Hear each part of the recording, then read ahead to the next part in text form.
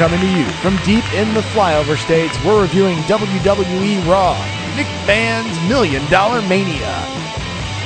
This is the Golden Age of Grappling podcast. She says she wants me.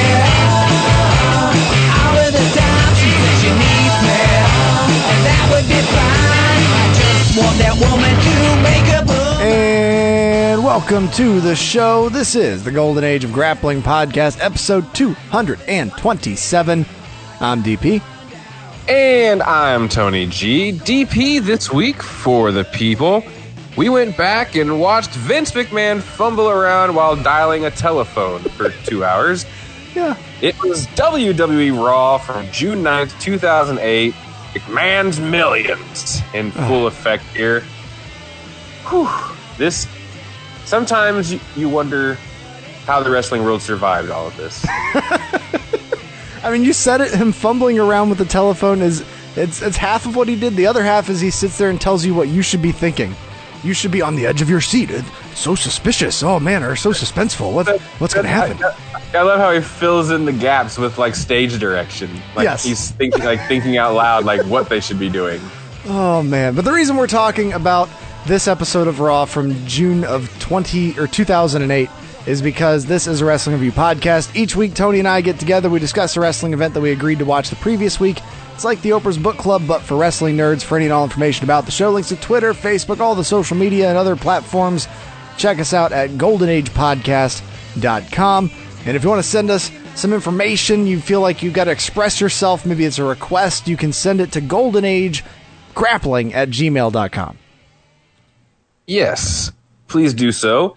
Engage, interact, make suggestions, and request. We'd love to hear from you. Absolutely. At all times.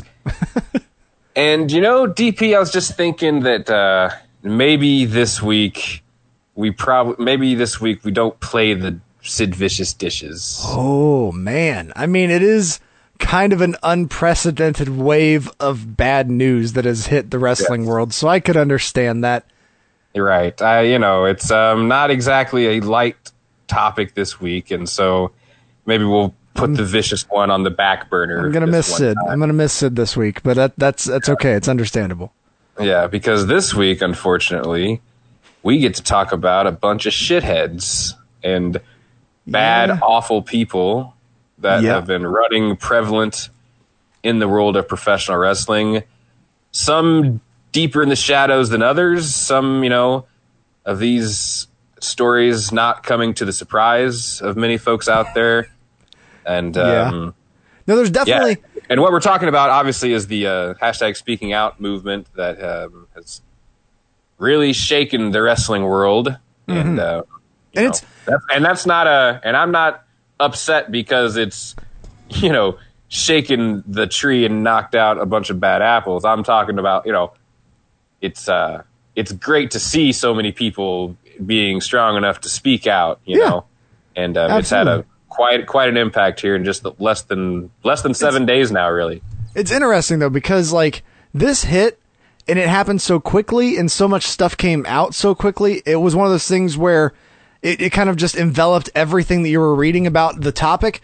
But at the same time, like there are parallel industries where this same shit is happening. Like there's this weird parallel of like junior hockey is facing this like giant backlash of like issues. And it's very similar to a lot of these issues here. And it just felt very strange. I was like, wow, okay, that's happening over there too. And then there's, all this other stuff going on, but it's just all happening at once. Yeah, it's certainly not something that's unique to the world of professional wrestling. You're right. Stand-up comedy. Yeah, that's been hit too. Yeah. It's dealing. I mean, we don't have, we're a wrestling show. We don't have time for all, but I mean, that's, Chris D'Elia and the comments on the Joe Rogan show from Joey Diaz. I mean, there's that side of things as well. So, I mean, there's a lot of this, and it's what you have to kind of maybe give a lot of the credit to is people just having such a strong sense of feeling like they can speak out, and I don't just mean that from a standpoint of like, the sexual abuse side of things, but I mean, I think the Black Lives Matter movement and things like that, I think have also done good in a way to give people a sense of empowerment that, hey, look at the positive reaction. Look at how people are feeling about that over there. And, I think that giving people possibly the strength to feel like, they won't be shouted down online, and that people will listen to, you know, what they've gone through. So yeah, it's just a whole lot of melting pot right now. But I mean, you know, when it started, what was something I really liked about the whole thing was, as one person would say something, 2 people would say something, and then 4 more people would have, you know, it just felt like as the day and then the days went on, you could really see how the strength of some people, you know, encouraged others. And I mean, now it's a good thing. It's a runaway train at this point. I mean, now it feels like everybody, no, I'm not saying everybody is, but I'm just saying, I feel like now is as a good time as any, that if you're someone that's been holding on to something, like, you feel like now is a good time that you can come forward and you're not going to, you know, be attacked or, you know, doubted by at least the majority. Not only have there been, you know, other people's stories that were just inspired because of the strength of that other person or just seeing that reaction that they had gotten, but then you also had people that, instead of just, oh, well, they said that, well, hopefully, you know, they're able to prove it, you know, even though I may know something, there's a lot of people stepping up and like validating it with just additional information, or I've seen that, or I've seen that sort of thing from this person. Yep. And so I think that's part of it as well. There's that solidarity of that, where instead of just letting the person that took the chance to be the squeaky wheel just stand out and be the only one, other people join them, and it makes it a lot more believable to the masses. Yeah, and I mean, I think maybe one of the best examples of that would be the Joey Ryan situation. Yeah, I haven't seen a whole lot of that. Go ahead. Certainly someone that's had a lot to say about a lot of things, and, you know, has been a champion of intergender wrestling. And now, after the numerous stories that have been told by, you know, brave women online, you know, it all has a real ugly shade to it when you think about it. Yeah. When you read stories about him forcing women to, you know, masturbate, you know, and then you think about his gimmick. Yeah, that's the thing is, it was fun because the idea was that he was a great person, not, you know, that's the ironic part of it is why it's kind of fun, is that he's, you know, apparently this fantastic guy that's playing this weird kind of gross character, but it's funny because of that, you know, that contrast is what made it funny. And so when it's all of a sudden not a contrast at all, it's not funny anymore. No. I watched a video. It has nothing to do with this, but I don't know if you know the YouTuber Jack Saint. He made a video talking about police brutality, but he was likening it to playing LA Noire and how much fun it was to run around and push guys down and run people over with your cars. And then you start seeing this stuff, and he's like, I had been streaming it for like 2 months, and it wasn't fun anymore because some of it felt real all of a sudden. And it's like, that's what this is. Like, I don't want to go back and watch these Joey Ryan matches now knowing this. No, because it just makes you think about, you know, those that knew who he was, seeing him benefiting from this for so long, with so many top performers, so many top women stars today. You know what I mean? Having had matches. I mean, and and then I thought about someone like Candice LeRae, and honestly, like, until I saw her statement on Twitter, it was like, wow, like, I hadn't even thought about how that would make someone like her feel. Yeah.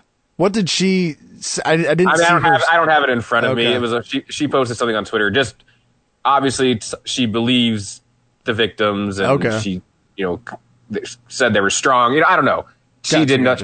And listen, I'm not going to go into people that would maybe go down a path of how could she, you know, I don't know. Listen, your best friend, you know, could be doing things behind your back that you would never know about. You know what I mean? If you don't live with them. Definitely. So, I mean, Jesus Christ, can I just at least give Candice LeRae the benefit of the doubt this week? Like, please give me that. So it's just a disgusting situation. I mean, obviously that's just one name on a long list of people. Yeah. You know, and it's continuing. Go ahead. I was going to say, because it's continuing, because just today you told me about this Sammy Guevara stuff. Whew, Sammy. Like, I'm not saying I have sympathy for him. And who knows what he's maybe done. I'm not talking about going down that path, but his situation isn't quite the same as Joey Ryan's. It puts them both in the pool of being shitty people. Yeah, But I'm to just this talking point, about. I don't know about him physically assaulting people. So that's, Yeah. I'll at least say that before For sure. I go into. But worst possible timing that that a podcast interview, the whole effing show, I think it was called, or something. Oh, like is that what it was? Okay. I don't remember. I shouldn't have even said any show. Talking about, and this is just, it does call into question, though, maybe what he is capable of, at least. I don't want to obviously say anything about, make any erroneous allegations on here, but saying that he met Sasha Banks at the Performance Center in 2016, or around that time, I guess. He was there as an extra at that time, not for a tryout, and talked about how hot she was and that he wanted to rape her. Yeah. And no, it's awful. It is one of those things where looking at it, it is terrible. Mm-hmm. And it's but like you said, because it's all happening at the same time, the timing makes it then where now he's in this pile of other shit that's going on, like Joey Ryan and stuff. Right. And that's, which I don't feel that bad for him. You know what I mean? Because again, a comment like that does at least call into suspicion. Especially what else awful ways or I mean it makes you think a lot about who he is or who he possibly is, Yeah, even if you like, I saw his apology saying that he said a lot of bad things on attempts to be edgy with jokes, and like you would kind of like compared it to the James Gunn thing earlier in our text messages, and I can see that. But at the same time, there's like, when you hear that phrase and that specific terminology in 2016, and that's the way you chose to express yourself in the middle of a joke. Because just for the record, the James Gunn stuff was from like the late 90s when he was with the Trauma Crew, which again, that dark humor is obviously not for everyone, and there really is no place for it. But Sammy Guevara, that was 4 years ago. Yeah. Yep. And people like, oh, he was 19. I'm not really willing to give him a ton of leeway on, he was a kid. Like, that was, 19 is pretty young, but you should know better than that. So, but, and hey, good on Sasha Banks for, coming forward and releasing a statement about talking with Sammy and, basically kind of hashing things out. And also a credit to AEW, who have suspended him without pay. Mm-hmm. And he's going to go take some sensitivity training. So, okay. You can roll your eyes at that, or you can look at that as a step forward. I'm not here to make that decision for you either way. So, that's what's happening. So it's one of those things where it's like, it's just become such a cliche that you hear from corporations that people do roll their eyes. But it is one of those things where if the person going to it does have a desire to learn and educate themselves and maybe change their views, then it can be beneficial. It doesn't have to just be, I sat through this and answered the questions they wanted. Sure. You can make it, something, but it's just up to the person that's going, really. Yeah, no, that's true. Absolutely. So, good for the people that have come forward. And, I certainly don't believe that in this climate, that I don't think those people will see much backlash from a booking standpoint. I just think like the people that came forward? In this climate in 2020, if these people, I thought you were saying the accused at first. I was like, what? Anybody that's come forward, anybody that's like shared their story, and then that obviously one of the reasons that it doesn't happen is because maybe you're worried about your job status, and in this climate, if those folks don't get jobs or they don't get bookings, and that has any look of suspicion, people are going to call that shit out. You know what I mean? Yeah. So I mean, listen, it could hurt, but I like to think that anybody out there that would maybe even second guess booking any of these people because they, exposed people for being shitheads. Yeah. I feel like the wave of support would probably catch wind of that, and that company would, catch shit for it. And I'm hoping that with the way that this has gone down, and because one of the things you heard, or at least I saw a lot of, was people being shitty in like secondary ways, where like one person does something terrible, and then another person that was friends with them before hears about it and then stays friends with them and like keeps promoting them in ways.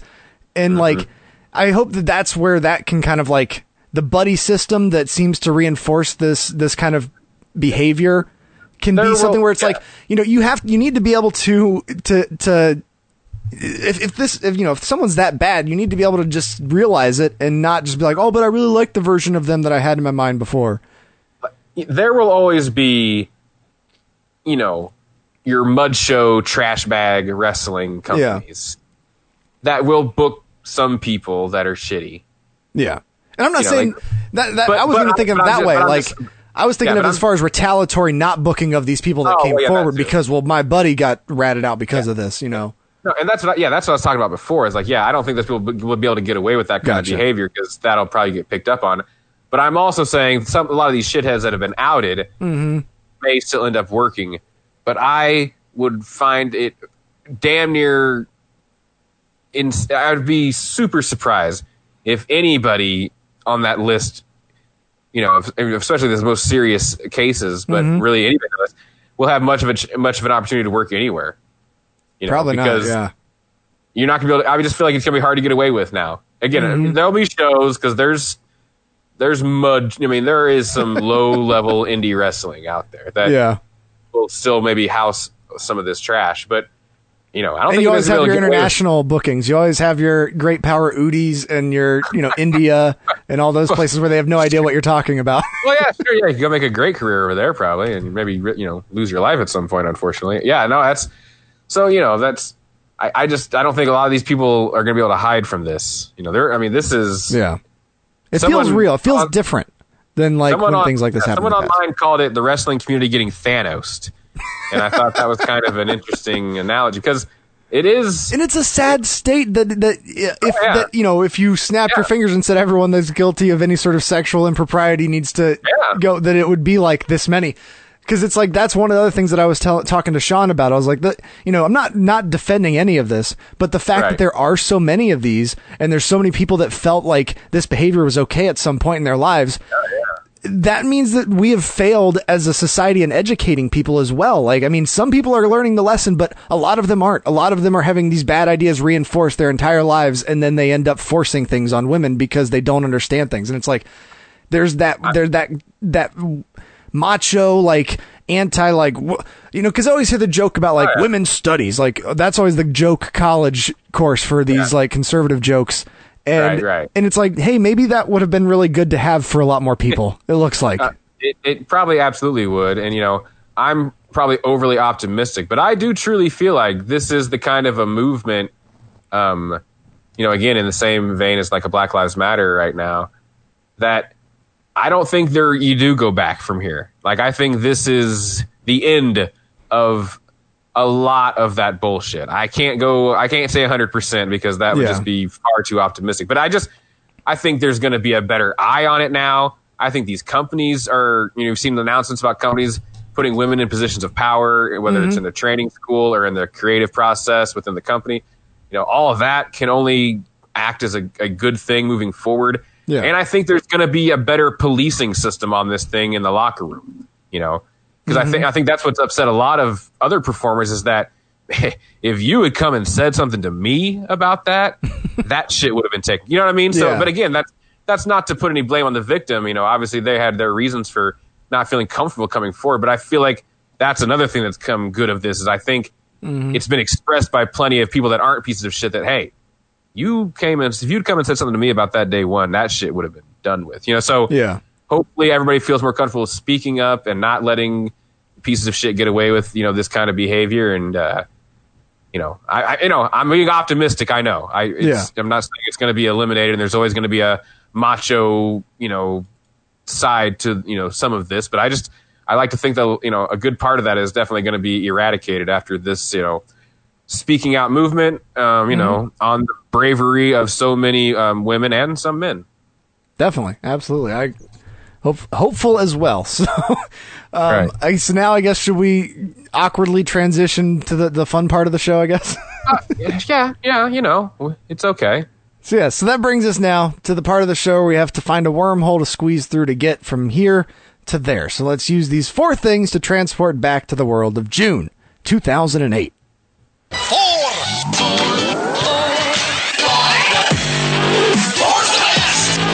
The 4 things time capsule. The 4 things are Number 1. On June 1st, actually, a fire at the backlot of Universal Studios Hollywood destroyed several icons from movies, such as the Courthouse Square, the Clock Tower from Back to the Future, and the King Kong exhibit on the studio tour. That is, if you're a fan of the Defunct Land series on YouTube, which I love those videos, you'll hear that fire comes up a few times because... Oh, really? It's the culprit of, like, and this set was destroyed in that fire that took place on that day, And so that's, so there's nothing that remains from So, like, yeah, that comes up in obviously because of the Kong one. There's a whole episode about that ride at Universal. So sad day. Yeah, it's kind of crazy. Didn't they also have a fire? I know this is sidebar, but didn't they also have like some huge fire that like they lost a lot of like original films and stuff? Yeah, I think if that was so. At Universal or somewhere. I don't know what. There's been like a few studios where they've had some issues with like just losing films and like you only have like weird prints of it. So there's like a scene that's missing from now on and all that stuff. Yeah. But yeah, number 2 on June 8th of 2008 on the day of tonight's show. It was some sad news, but when I saw it, it was one of those things I hadn't heard of in a long time. But I instantly could see the images in my head. The Akihabara massacre took place on the sunny pedestrian zoned, I'm going to mispronounce it, Chuadori Street in Japan, where a man killed 7 in an attack on a crowd using a truck and a dagger. And I remember it was kind of one of the first terrorist things that I remember seeing with like a crash in and then just start stabbing thing. Like it became a theme almost.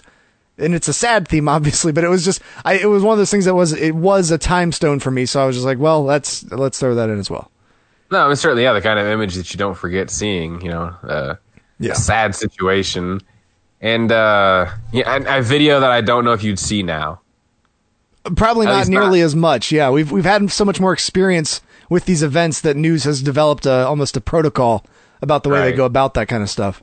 Yeah, so, I mean, can't speak for everyone, but I feel like that wouldn't probably be as widely run on today's news as maybe it was at that time. Probably not. Number 3, now taking a look at the films releasing in American cinemas in the lead up to tonight's event, we're a month out from Iron Man. So that was just before where I'm going to hit. So just a heads up there. May 16th. The world changed. This is like, it is nonstop blockbusters here, except for like one movie. May 16th, Chronicles of Narnia, Prince Caspian. I don't know if that's the second or third movie.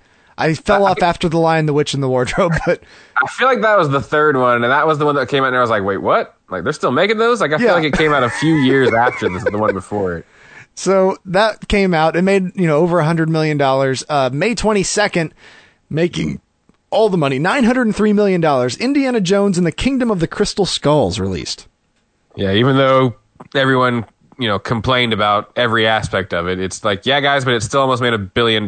So they're probably going to make another one. And a movie that was very well marketed to me. I was very aware of this film. I don't know what it was, why, but War Inc. came out with John Cusack. It only made $2.8 million. I didn't realize it had made so little money, but I remember seeing that movie and like hearing about it and seeing previews and seeing posters for it. Yeah, well, they marketed it pretty well to you, apparently. I don't know if anybody else got the message. It just blew me away when I saw $2.8 million. It seems so low for like a John Cusack movie in 2008. Yeah, well, they've gone down for Mr. Cusack. May 30th, a movie that I was going to say also not a blockbuster, but had to mention, The Foot Fist Way released with Danny McBride and I can't remember Jody's last name. Whatever his writing partner is. God damn, you would do that. You say that now. I can't think of either. No, I love that movie, man. With him teaching the karate class, and oh man, yeah, that's good shit. Very good stuff. Also releasing that same weekend, the Sex and the City movie, which made $512 million, and the horror film The Strangers, which made $106 million. The Strangers, yeah. My mom. Gosh, now I'm drawing a blank and I can't remember. But every time, like, she's thinking about The Strangers, like she thinks she calls it everything except that. I'm like, no, Mom, that's good. She's like, is that The Purge or The Saw? And I was like, no, Mom, it's The Strangers. So is she a fan of The Strangers? She's like, I liked that one. Yeah, she did. Nice. So yeah, $106 million for a horror movie. That ain't bad at all. June 6th, Kung Fu Panda released, making $780 million. Yeah. And on simpler times in the animated film world when things weren't quite so deep as they are now. Kung Fu Panda's not too bad. I never got into the sequels. A movie that I remember enjoying the first time I watched it, and then I never really enjoyed it all that much again. Not that it was like I was ashamed of enjoying it, but it's just it doesn't have a lot of replay value. You don't mess with the Zohan released, making $238 million. Yeah. It's one of those like the love guru where you're just like yes, you can make it, but should you have made it? That's the true question here. Yeah. It's like we don't need everybody doing accents. It's okay. No, yeah. Number 4, taking a look at the musical side of American popular culture, we look to the Billboard Hot 100. In the week of tonight's show, Tony, Lil Wayne sat atop the charts in his 12th week on the charts. His third of 4 weeks at number 1, eventually being dethroned by Coldplay with their song Viva La Vida, which would be the Grammy winner for the best song of the year. But tonight, it's Lil Wayne's time to shine with his possibly peak ringtone rap anthem, Lollipop. Man, I ain't never seen a ass like her. That pussy in my mouth had me lost for words. So I told her back it up like burp, burp. And I made that ass jump like jerk. And that's when she licked me like a lollipop. Yeah, she licked me like a lollipop. Yeah, she licked me like a lollipop. Yeah, she licked me like a lollipop. Shawty wanna thug, yeah, bottles in the club. Yeah, shawty wanna hump, you know I like to touch your lovely lady love. Whenever I get a chance to play the rap music, I always have to go for another like extra 10 seconds just so I can see the reaction of Tony's face when he hears these words for the first time. Yeah, he just was like yelping there after like in the last 10 or 15 seconds. Yeah. He's like that's all he's contributing at that point. The just burp and jerp. I was like, what are you doing, Lil Wayne? Like, come on, man, you're more clever than that. Oh man, yeah, that's a song. And it also, listening to it, I was just like, the beat to this, and that's why I feel like it's peak ringtone, like, rap, because that is, like, designed to play well on a small speaker and be legible. It's also the kind of music that, like, you turn it up to a certain point, especially in, like, a loud club or something like that, and you can't really hear what they're saying anyway. Yeah. And it's a good song to dance to, you know, you don't really pay much attention to it. It's got the underlying bass and then the high notes, and in the middle, you don't have to worry about it. Yeah, so that brings us now to Monday, June 9th of 2008, when an indeterminate number of fans filed into the Oracle Arena because they won't tell us how many, and nowhere online will tell me how many. I mean, I think by 2008, we were probably not filling at half of the buildings. I don't know if things have quite gotten to that point yet, but... Well, this building also hosted Super Brawl 9, as well as Elimination Chamber 2011, and a whole bunch of Raw and SmackDowns and Heats, as well as 205 Lives. Wow. So according to 2xzone.com's rating archive, the show had been flopping between a 3.5 and 3.9 on television for its first months of 2008. However, WrestleMania hit, and people stopped watching. It went to a 3.0 immediately after WrestleMania, and then it stayed between 3.0 to 3.3, mostly 3.1s. But this continued all the way to June 9th when this show happened, after advertising that Vince was giving away $1 million. So yeah, it had been down to as low as 3.1, and then it dropped even lower to 3.0 on tonight's show. The next week it would jump back to 3.3, and then the week that this all ended, the third week, would hit a 3.7, which would be like the high of the year, because the low point would come later on in September 15th when they got a 2.6. Oof. Well, yeah, clearly the thing is like, by the time this got any momentum, and you started to actually benefit from like the ratings gain, then you stopped doing it. So that just cracks me up a little bit there. Well, yeah, we're coming. Aren't we coming off the Mania that was Orton versus Triple H in the freaking main event? And John Cena. It was a 3-way. Oh, well, yeah, that's why nobody was watching the next night on Raw. Well, good God. It got a good rating because this was the Mania that had a Big Show versus Money Mayweather, and it had the Ric Flair retirement angle in it. I think the Undertaker had a good match on the card. Like, gotcha. there was good to be had on the show, but yeah, it wasn't like something that you had to come back the next day for. Right. And Vince was scrambling and decided, how are we going to get people to watch the show? What if we pay them? And that's what they tried, because there's nothing else to this. There's no game show portion of this. It's just, if we call your number, you basically win. The password isn't even really... I feel like they should have at least like been changing the password like after every round. I thought for sure that was going to happen. Instead, they just showed us the exact same graphic every time. It's like, so you only had to have watched the first like 5 minutes of the show, and then you can just call it good. Absolutely.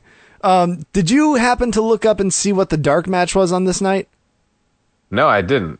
It was actually pretty notable. It was American Dragon Bryan Danielson battling Lance Cade, and Danielson beat him using a cattle mutilation.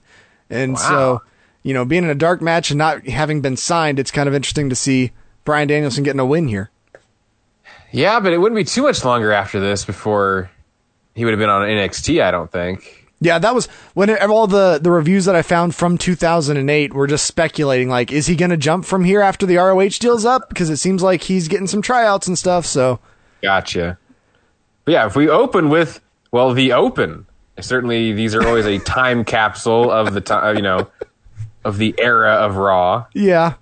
This was a song that I remember hating when they first introduced it. And then it kind of grew on me, but looking back, I don't like it as much as I did at one point, I feel like. Like, I don't know. What are your thoughts on this Raw theme?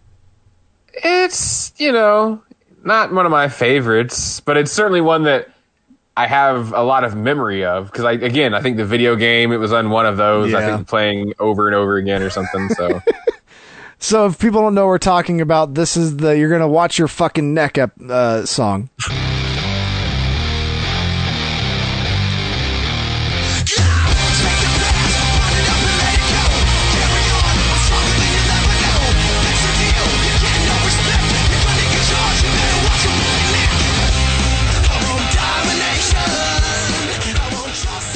There you go.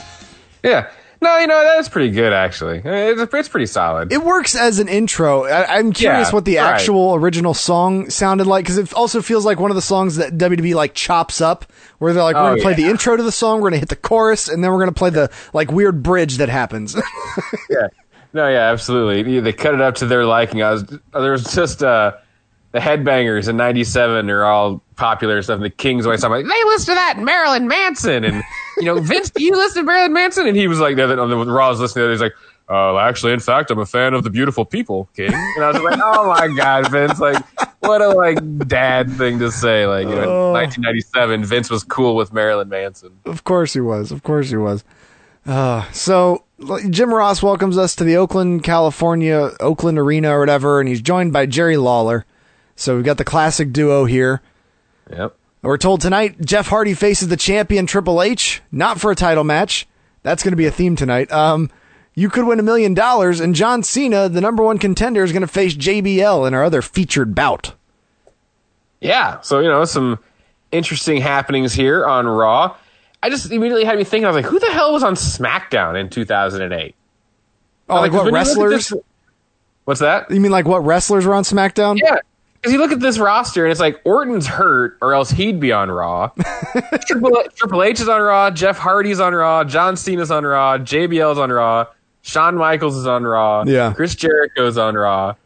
Yeah. Who the hell's on SmackDown? Dude, SmackDown is the Edge, Undertaker, and Batista show. And they just Rey rotate that three, and then throw Ray whenever his knee's not broken. And right. Yeah. No, you're right. I guess every time this show would go into another segment, I was just like, good God. I was like, who isn't on Raw at this time? You're not wrong though. Like when you get to the Chris Jericho and Shawn Michaels, where's everybody else at? Because Shawn just fought Batista, but was that an interpromotional matchup? Yes. I guess. Yeah. Was that at I'm guessing the Last Stand or One Night Stand? Yeah, I think it was. Yeah. Okay. Yeah, because I think all that stuff was the interpromotional stuff. Gotcha.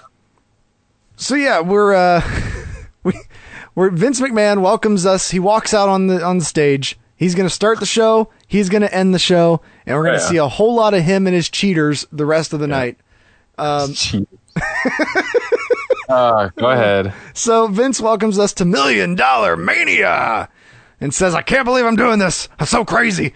And he asks for a warm welcome for $1 million in cash. So these guys walk a clear case of cash to what I thought was going to be a podium where they would just set that case into the podium. But no, there's another clear case that they then have to individually transfer the cash over. This is one of those things where I feel like this sounded like a great idea, and then it started to happen, and Vince was like, son of a bitch, it's taking these guys forever to get the... Because they literally just start taking the money like one little bundle at a time, it felt like, out of one and into the other. It's like, would you guys just grab it like an armful and drop it into this other box? Like, it felt like it very quickly was going way too long, and Vince, it was noticeably like bothered by it. Oh, yeah. And just the way that Vince, like, this felt so much like he visualized how this was going to go in his mind, and he was expecting the crowd to be rabid for this idea that their phone's going to ring, because he then is like, you know, if you registered on the .com and I call you and all you got to do is give me the password and you win. And he says, can we get a drum roll for the password? And like expects the crowd to be like, oh, they just sit there waiting for the fucking password. And then when it pops up, I thought, I mean, maybe I'm thinking of this in 2020 hindsight here, but what a generic, obvious password. WWE Universe. It's literally like the most generic thing it could possibly be. Like, this is WWE Universe. Because the other problem with like this segment and like Vince, I don't think getting the reaction he was hoping it would from the live audience is, why would the live audience give a shit? Like, maybe they have a chance of winning, but for the most part, like, they're watching you give money away to people that aren't in the building. And, you know, this isn't necessarily the most entertaining thing in the world, you know, watching Vince try to dial a telephone. No, and the big problem with this is because Vince is doing this so often, he becomes the glue for he's like the host of the show. So like he has to tell us, you know, after this match, I'm going to give away $200,000. And then he's like, here comes the match. And then we go to the match, and it's just so weird having him there. Like later on after the like Triple H and John Cena thing, he'll be like, well, that was big, but this is bigger. And it's just like, we don't need his little comment segues every time in between things. No, he ruins everything. After the first match, he's going to give away how much, DP? $200,000. $200,000. So yeah, he's got $1 million total to give away, but we're just doing $200,000. So WWE, you could win $1 million tonight on Raw. No, you pieces of shit. He has $1 million total that he's giving. It's just very WWE, like absolutely $1 Million Mania. Not actually, but you know. So that brings us to match number 1, a match that I did not expect to see on this show. Mr. Kennedy, after having been stripped of everything that makes him unique, taking on Paul Don't Call Me a Pirate Burchill with his sister Katie Lee Burchill by his side. Yes, the magical Winter. Remember when she did the mirror thing with Angela Love and TNA? I knew that she had gone somewhere else and had become someone else, but I couldn't remember what it was. So I'm glad she was involved in TNA as recently as like not just a few years ago, and like the Grado needs a green card thing they did for a while, where he was like trying to marry somebody, and that's actually how Joe Hendry came into Impact, and now he's in Ring of Honor and stuff. But yeah, anyway, Paul Burchill. I remember the character and all that kind of stuff, but I hadn't really thought about the significance of Paul Burchill until I listened to Wade Barrett do the Colt Cabana podcast. Okay. And Wade talked about, and Colt talked about, Paul Burchill was basically the first British guy since Finlay and Regal to like get signed to a major American company. And that was in like the early to mid 90s that those two came on the scene. And there wasn't anybody until Paul friggin' Burchill. And that was like the inspiration of guys like him, Sheamus, and Drew McIntyre. You know what I mean? That's like crazy.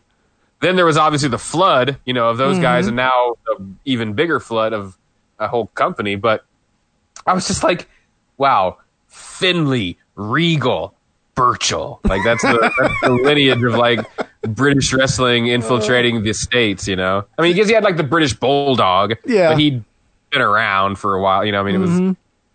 No, you're not wrong. gentleman Chris Adams was hitting super kicks on WCW Saturday night, but that doesn't necessarily count. So the crazy thing about Paul Burchill, I remember when I first was introduced to him, I was introduced to him through the video game, because I remember I'd been playing whatever the year before he arrived's game was, and then I got the new game, and I was doing a Royal Rumble, I think, and all of a sudden, maybe it wasn't even a Royal Rumble, but all of a sudden this guy swings in from the side, and I was like, what is happening? And so then I had to tune in to find out if this was a real thing, and then it was a real thing, and then he disappeared very quickly. And then he shows, and I remember being on the forums online and seeing people talk about this new murderous Ripper Paul Burchill character that's got wears a mask sometimes, and he's really different and cool, and he's part of this OVW thing. And then he shows up, and then he's stuck with this Katie Lee Burchill incest gimmick very quickly, and then disappears again. Which we won't even go down that road. I don't know. I don't know what their intentions were or why anyone thought that this wasn't the world's worst idea, but yeah, it was certainly near the top of the list. But yeah, they very quickly let us know that Burchill got mad because Regal is no longer the GM of Raw, and King says he's not even in the WWE at this point. He's gone.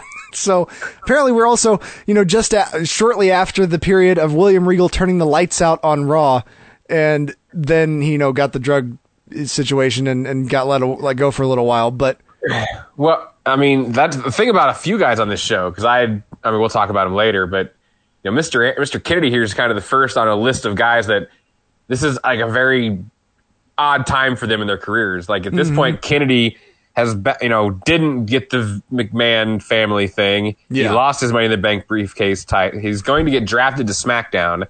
Spoiler alert on the upcoming draft. He'll go there and get hurt and then fail the drug test, like you had mentioned, that whole situation. He would be brought back, dislocate his shoulder against Shelton Benjamin, off TV for 3 months. Then he was drafted back to Raw in a supplemental draft. They hyped his return. He was part of a 10-man tag team match, and then was released from his contract 4 days after his big return. Damn. I didn't realize how the ending was like that with the 4-day thing. Money in the Bank, Mr. Kennedy. Mm-hmm. The world in front of him. It's just wild, how quickly a series of... Because, the Randy Orton thing is what a lot of people... is why he's at least, claimed he ultimately got released. But, man, the injuries just couldn't get out of the way of the injuries. Mm. They just didn't quite pull the trigger on the him being McMahon's son thing, and boom, out. Gone. He's one of those guys that's on that list of... be kind of a fun list to do. Do you consider him a WWE guy, or do you consider him a TNA guy? Yeah. I do think of, it's always weird whenever I hear the word Mr. Kennedy now, because I've started to learn of Anderson every time, yeah. Yep. I think Anderson for some reason, which it's weird because this is obviously how I was introduced to the character, but I think I saw so much more of him in TNA, so. Oh, yeah. And it just amazed me that, they're not having him announce himself. They're... Oh, that was the first thing I saw. And I was like, he's got the Airborne song with lyrics to it. It's this is not a good Mr. Kennedy here. As soon as he didn't introduce himself, I went, oh, this is we're on the backside of the Mr. Kennedy days. Oh, man. So Kennedy and Burchill get started with a few slaps. Kennedy uses a single leg to get a 1 count. It does. Burchill then a belly-to-back suplex on Kennedy. His head clips the bottom turnbuckle. That blew me away. It was so stupid. What are you doing? I watched it and I was like, were they going for the back suplex into a turnbuckle? They backed into that corner. or it just kind of looked like he didn't know where the hell he was in the ring and might be literally almost killed Mr. Kennedy. So there's a sign that made me realize that this is 2008. We are just shortly into HD because someone has an "I look good in HD" sign, and I was like, oh, we are in widescreen here. Okay. Paul Burchill literally had 3 moves, and he does a short arm clothesline 3 times in this match. That's his go-to. Pull him in and hit the clothesline. Does it all the time. Mr. Kennedy, with the first roundhouse kick and last roundhouse kick I can ever remember him throwing, as he suddenly became Rob Van Dam in this match. I was like, what was that? He missed a kick and then continued the spin with it was kind of amazing, but I was like, what the hell? Oh, well, right at that time is when we get this comment from JR as he's trying to be a little progressive here with the King. Okay. Well, you mentioned Paul Burchill's sister, Katie. Little hot number there in the corner. She's no slouch herself when it comes to wrestling, you know. She actually pinned women's champion Mickie James last week in a tag match. I'm sure she'll appreciate you calling her a hot number. What else would you call her? Beautiful female, talented athlete. Okay, you can be politically correct. WWE diva. I just love that you can be politically correct diva. He's like, yeah, that was 12 years ago. They were trying to tell the king to be a little more politically correct.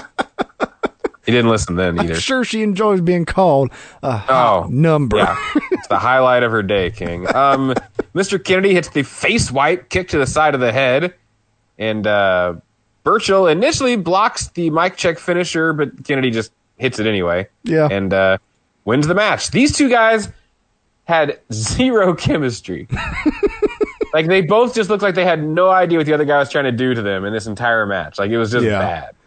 No, and it's very short, which I'm glad because of that, but the problem is with this $1 Million Mania thing, Vince eats up so much time on this show that everything is 3 minutes. So much. Like, there's nothing that can be longer than that. It's so much Vince. Like, I know he's giving away the money, but more like guest interaction, I think, would have been good for all these segments. Like, it's a lot of Vince, man. And it just feels so much like they're, flying by the seat of their pants and adding things on the improv. So Katie Lee gets in the ring after this match, gets in Kennedy's face. They shout at each other a bit. Then she slaps him. The fans chant for him to punch her, but it's just a setup for Paul Burchill to deliver the Twisted Sister, a hangman neck breaker. Is that what that or swinging neck breaker?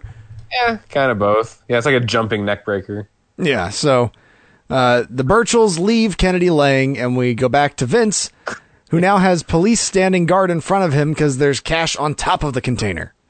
Again, if you want to know about Mr. Kennedy's current push, he's in a feud with Paul Burchill and Katie Burchill. So Vince is now ready to give away $200,000.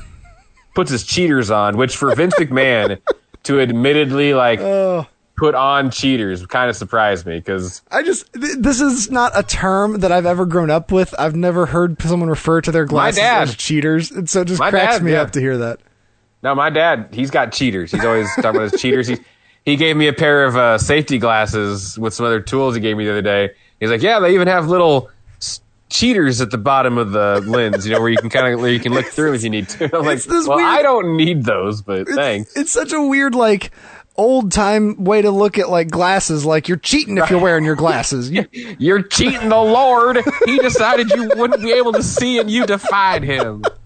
So Vince has his cheaters on. The other thing is he has to deal with this newfangled technology called a telephone, and he's even he's talking I hope I don't misdial, and he literally immediately presses the wrong number as he says that and has to hang up and start over again. And on one hand, you'd give a man his age a pass, maybe of not understanding the technology, but it's not even a cell phone. This is a phone that has been in every conference room this man has been in. It's been in every office this man has been in his life. This is as generic of a phone with the big giant numbers on them. They could have put out there for him. It is as simple to use as possible. It's not like it's a rotary or anything. Boy, that would have been fun if you had to watch him spin it like that the whole time. So now, Tony, when you were watching this on the network, did you feel like you were having a Mandela effect here, and that you were seeing something that didn't really happen? Did you remember something that maybe happened that they changed with this first call? Oh, it seemed like it went too well when I watched it. I will admit that. This whole segment ended, and I was just like, well, I didn't seem as awful as I thought I remembered that going. Now, it goes about as well. They didn't really change the order of events. What they did change, though, was that the song that this person had on their phone, when they signed up, they immediately changed their song, apparently, because this is 2008, to this. Imagine someone sitting at home, someone here in the arena with a cell phone. Is it true? Could he really be calling me? I have a cell phone. You have to give the correct password. Enjoy the music until your party answers the phone. Oh, is that what it was? Yeah. That's not my fault. Andy. Hello, we must be, try that one again. Again, we're building the suspense here. I think he's on the... So I wanted to play that because I wanted to show also that Vince doesn't understand what a ringback tone is and is very confused and immediately hangs up when the hello happens. Yep. Yeah. He hung up on them just as they answered. But he does call them right back. Yeah. So like in the real life version, you hear Never Gonna Give You Up Twice. And the crowd is kind of giggling, not really like uproariously, but Vince doesn't understand what's happening. He doesn't know why people are laughing. And the one thing I wanted to point out here, when you watch this, if you decide to go watch this after listening to us talk about it, notice Vince does not have an earpiece in for this first segment. He is listening to the PA system. And after this segment, he will have an earpiece, and then everything that the King says is going to throw him off for the rest of the night. I'll bet he was so pissed at the King, too. So if you're watching on the network, you would hear this song instead.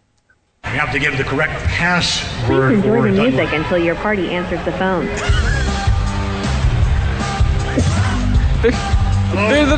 They're just the worst when they like replace music for anything. It's like, where do you even find this? Hello, we must be.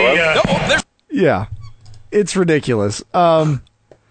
I mean, I understand that they don't want to pay the money to that, and it's because it's somebody's ringback tone. But it is one of those things that it just made me laugh. That I was like, because I kept seeing people comment about how this was the episode that he got Rick rolled, and I was like, I watched. I was like, no, he didn't. I was like, is that something people just remember that they thought happened that didn't? But no. If you look it up on YouTube, it did.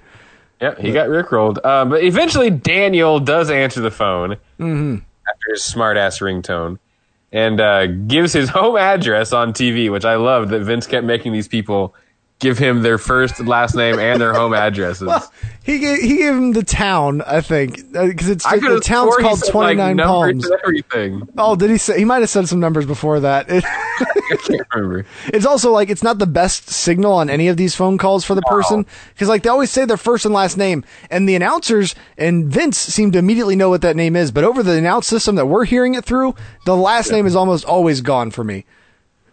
Yeah, I love when Vince doesn't hear it at all, and he just says there's Steven. There's a one where the guy says his last name, and as soon as the guy says it, I'm like, that's way too difficult. Steven. So yeah, that happens. Daniel wins $200,000. Not a bad night. Yeah, he knew the password at least. Thank God. I could have swore at least one of these were going to not know it.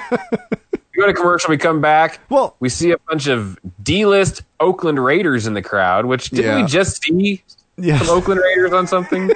Yeah, last week's episode of Raw. Yeah. Oh. So I wanted to point out also, right after he wins the $200,000, Vince gives him zero time to be excited, to react at all. The music just starts playing, the money, money, money, and Vince is like, oh yeah, we gave away money, and then like, that's it. And they just go to the next thing. I was like, you guys are failing to understand what is the draw here. Like, I don't feel like anybody gets to like really say thank you or celebrate. Like they all get just like brushed off immediately. Game shows, that's what, like, that's the payoff, is getting to watch the person excitedly win the prize, like, and hear their reaction and see their face. But like, Vince doesn't understand that at all. I'm this company. You watch me celebrate. I'm excited that I just gave away $200,000. Oh, so match number 2. Match number 2, WWE Women's Champion Mickie James taking on Beth Phoenix. Yeah. So this also not a championship match.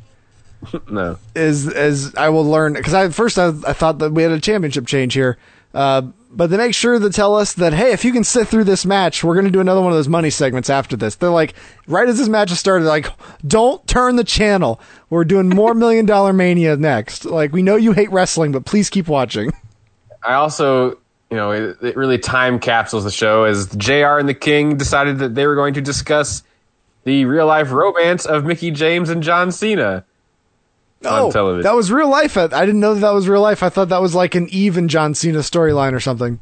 No, and I could have swore it was like bad too. Like maybe not. Maybe he wasn't married and like he was cheating on his wife. But yeah, no, that was a thing. Oh goodness! I just imagine that like all of a sudden, you have your wrestlers saying like controversial things and like half shoot promos, sunny days and all that stuff, but like to have like JR and the King be like, oh yeah, and he's cheating on his wife. Oh goodness! Phoenix hits a tilt-a-whirl backbreaker for a 2 on James. She then hits a slingshot suplex for another 2 count. Full control here from the Glamazon as she hits a backbreaker on the women's champion, Mickie James, who would eventually fire up and deliver forearms to Beth Phoenix. Yeah. So as that was going on, the announcers let us know that Beth Phoenix is the featured diva for this month on WWE.com. So if you want to get on there and look at their 300 by 200 pictures, you could do that. I love that JR insists on saying WWE.com, even though Vince earlier called it the.com, and Cole on SmackDown always calls it just .com or the.com. Yeah. So yeah, head scissors by Mickie. She hits some running forearms, knocks Beth to her knees, and hits a low drop kick. Mickie then with a diving Thez press from the top rope and just rolls up the Glamazon and pins her 1, 2, 3. And your winner is Mickie James. Yeah, not a terrible showing here for these two ladies in a very short amount of time to do so. Mm-hmm. But post-match, Melina attacks Beth Phoenix. Yeah. And did you like JR's Talladega Nights reference? Oh, I missed that. He asked if Melina's all jacked up on the Diet Mountain Dew. I'm at least guessing that's what it was. What year did Talladega Nights come out? Now I want to know if this was like a recent release. I just felt like the delivery was too much like that kid in that, in that movie when he said that she was all jacked up on Diet Mountain Dew. I missed that part. They didn't tell us that, she lost at One Night Stand to Beth Phoenix, and I was like, why did they have a Melina and Beth Phoenix match at One Night Stand? Because DP, it was 2008, and that was about it. There wasn't a whole lot of options. So yeah, the champion won the match, and then immediately was interrupted by Melina afterwards, and then Melina's music plays instead as we watch Beth sell her head hurting. Yeah, Mickey's just like, why am I here? Yeah. So that happened. Vince is back again. There's only one thing possibly hotter than a diva, giving away a lot of money. Yeah. So he gives away $75,000 this time. Yes. He gets He tells us, he's got this running, we've talked about, the stage direction and these inner thoughts that he's going through. This time as he's calling, he's like, imagine that I call and I get a busy tone and it's your grandma that called and it's like, come on, grandma, I'm trying to win money. Right. This isn't what people are thinking about, Vince. Yeah, he just, I love his internal narration that he just says out loud when he's dialing this. It's maybe if you stopped trying to talk and dial this number at the same time, you wouldn't have so much trouble. Dustin's big reaction after winning $75,000. Oh, all right. Yeah. And Vince is like, there you go. And then we play the music. I don't understand how anybody's reaction would be anything other than, oh my God, how would you not be just wildly excited about someone giving you $75,000? That would be the best thing that could happen. I'm so curious if one of these actual journalism wrestling websites has done a Where Are They Now with these winners. I would love to hear what happened, how the money came to them, the taxes and all that sort of shit. Right. I mean, every episode of that True Hollywood Story, when they talk about the people that win the lottery, it never went well. So I'm sure these people all spent it immediately on Pop-Tarts and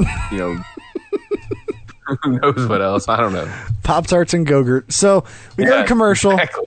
We come back, and Triple H and John Cena are just chilling in the locker room, really close to each other. They're 2 inches away from each other's face. And as they start talking, I'm like, oh, this is when they did a feud as both being baby faces. Lord almighty, man. And it's also very clear that Triple H is not very good yet maybe they've been doing it for a while, but he is bad with his timing on these scripted lines.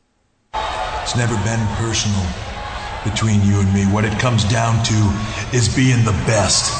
And right now, you're looking at the best. Yeah, but if memory serves me correct, the one match that we've had. Yeah. You beat me 2 years ago. You made me tap out at WrestleMania. But that was then, and this is now. And right now, Yeah, I know, you're the WWE champ, but will you still be in 3 weeks? Will you be? Guess we'll just have to wait and see. Triple H is the worst. Like, you just... Yeah. Why is he a baby face also? I never understood when Triple H was ever a baby face, really. Mm-hmm. Well, this is... What, is this just before the third reenaction of DX or after the second one? So he's a good guy now that, like, demands everyone bows to him when he poses during his entrance. Yeah, I'm not a big fan of face Triple H, and it's just like, it's also like, this match isn't personal. We're just here to fight. Who's like, okay, like, thanks. I'm really excited to watch it. Yeah, why do I care then? Thanks for telling me that, like, you guys aren't really all that into it. And in the era of coronavirus, like, I couldn't watch these guys, like, angrily, like, speak their S's 2 inches away from each other's open mouths without being like, Jesus, you guys are just sharing all the spit here. This is disgusting. Yeah, they just spit in each other's mouths for a couple minutes there. Triple H ends with the threat that he might see Cena, or might talk to Cena sooner rather than later. And then Vince cuts in, no doubt, Cena versus Trips is big, but this is bigger. So here we go. And now, here to help me give away money, let's hear it for Charlie Haas. What the hell, man? Why? Like, it's the most random interaction. Again, like I said, I mean, I wouldn't have minded more of this. I would probably have liked it to have been people other than Charlie Haas, but... So this is when I noticed Vince's earpiece, and I'm like, okay, so this is that way they can explain this is a ringback tone. Don't hang up. So yeah, he the boos rain down for Charlie. He walks out, and they're gonna give away some money here. He calls again, and jokes, "What would happen if I misdial again?" And it didn't go through. It's not. There's no dial tone. He's not realizing that there's no dial tone, so his like numbers aren't working. Again, there's nothing after his second attempt. It's just bad. Yeah. This one goes, it's funny too because he does say that Charlie Haas is bad luck. And it's like, well, I mean, I will say, like, he had done fine up until this point, and now he can't dial a phone for some reason. We get a busy signal, and then finally, we get an answer. He says, "Hey, Gabe, bring me out another number. I can't get this number to go through." And so here comes the man from E-Prize, we're told. This poor awkward fellow, man, doesn't know what he's getting himself into. So Vince is going to let Charlie dial, he says, but then he just starts dialing on his own again. And I'm almost sure that Vince has the announcers in his ear at this point, because this is when I think he hears King say, "Uh-oh," and thinks he says, "Hello." Whoever was on the line with him are going to want to do bad things to him. Oh, what's It's this? ringing. Phone is ringing. Suspense. King's like, "Uh-oh." He's like, "Hello? Who's this? What's happening?" "Oh, phone is ringing." Yeah, he was totally like, I think he can hear him. I'm pretty sure he can hear him. Yeah. I love to, like you said, he just tells Charlie, "All right, Charlie, you dial this." And then he just doesn't. He just starts dialing. Like, I was like, what was that? So the phone rings and Donna answers and wins $50,000. Not too shabby. Yeah. But for another, Vince will throw in another $25,000 if Charlie kisses a diva, which seems like a pretty easy thing to handle here, I guess. Yeah, he's really excited about it, it looks like. Right. You know, he hasn't done anything else, so why not? Out comes Maria, and she kisses Charlie Haas. Yeah. And now it's up to $75,000. Well, he doubled it the first time, and then the second diva's for the extra $25,000. So it ends up being $125,000. Gotcha. Oh, okay, gotcha. But to get the rest of this money, Charlie's going to have to kiss another diva, and that's when we hear the classic tune of one Mae Young. The fucking staccato piano. Yeah, exactly. King goes, "I know that music," as soon as it starts playing. And Mae Young comes out and wears the face off of Charlie Haas for like a solid minute. Yeah. Yeah, and then it's just why I feel like this feels all thrown together is that like she comes out, they're shooting that, and then like you don't even see him, but at some point Farouk is standing on stage and just does the damn and then walks back away, and like you just see him walking away. Yep. They totally, like, somebody messed up the timing on that. I also forgot to mention that I love when Mae Young when she first comes out there, and Charlie's like terrified of her, and she grabs him by his trunks and pulls him in. Yeah, just cracked me up. And then, like I said, had some fun. The Ron Simmons thing. I was like, wait, did we just get a damn? And they just literally were like, "Oh, sorry, we forgot to shoot that." It's like, "Oh, okay, guys, well, way to go." Sorry, we missed the first spear in 9 years. Oh, dang. Right. Yeah. So then we go backstage where JBL gives us the most generic, nothing promo. Like, what was that? That's the thing that's weird about JBL at this time, because the roster seems fairly loaded.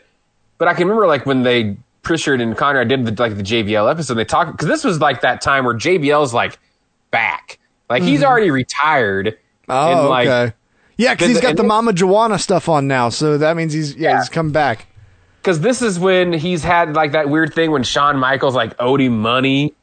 Remember that weird feud? And that's how Chris Jericho and Shawn initially got kind of linked together after WrestleMania. There was that weird JBL was on Raw, and Shawn Michaels had to be his manservant for a while or something, or else he was gonna stop supporting him financially because Shawn lost all his money or something stupid. I don't know. But yeah, this is JBL the Twilight Tour. He's just here to, be a match on Raw pretty much at this point. Yeah, he just says, "None of you people deserve Vince McMahon's money." And then, but Cena deserves everything I'm about to give him. And that's it. And then we just go to break. Yeah, it is a by the numbers, nothing much to say promo here. Did you know? Tony, the WWE broadcasts in 23 languages to more than 130 nations worldwide. I don't miss their facts. Do they still do these? I don't feel like I notice them anymore. I don't notice them if they are doing them. Yeah, it's been a while. I've completely just it's like the billboards on the highway. I just don't even see them. Yeah, exactly, until you run into them. Triple H is out after the break and joins the King and JR on commentary. And it's for match number 3. Yeah, match number 3 is one of our featured matches of the night. It's JBL battling John Cena. And Triple H, you mentioned, came out here to be on the announce team. He has one of my least favorite Triple H shirts of all time. It was the Affliction style, where they put the graphic off to the side, so it's disappearing on the shoulder, and it's just gray and black, and it's awful. Yeah, Triple H was trying to steal Randy Orton's gimmick at that point. And Triple H makes a 1970s reference to the host of Let's Make a Deal, calling Vince McMahon Monty Hall. And I was I had to look up who Monty Hall was. Yeah, that was a little bit of a dated reference there. JR asks what Triple H expects to see.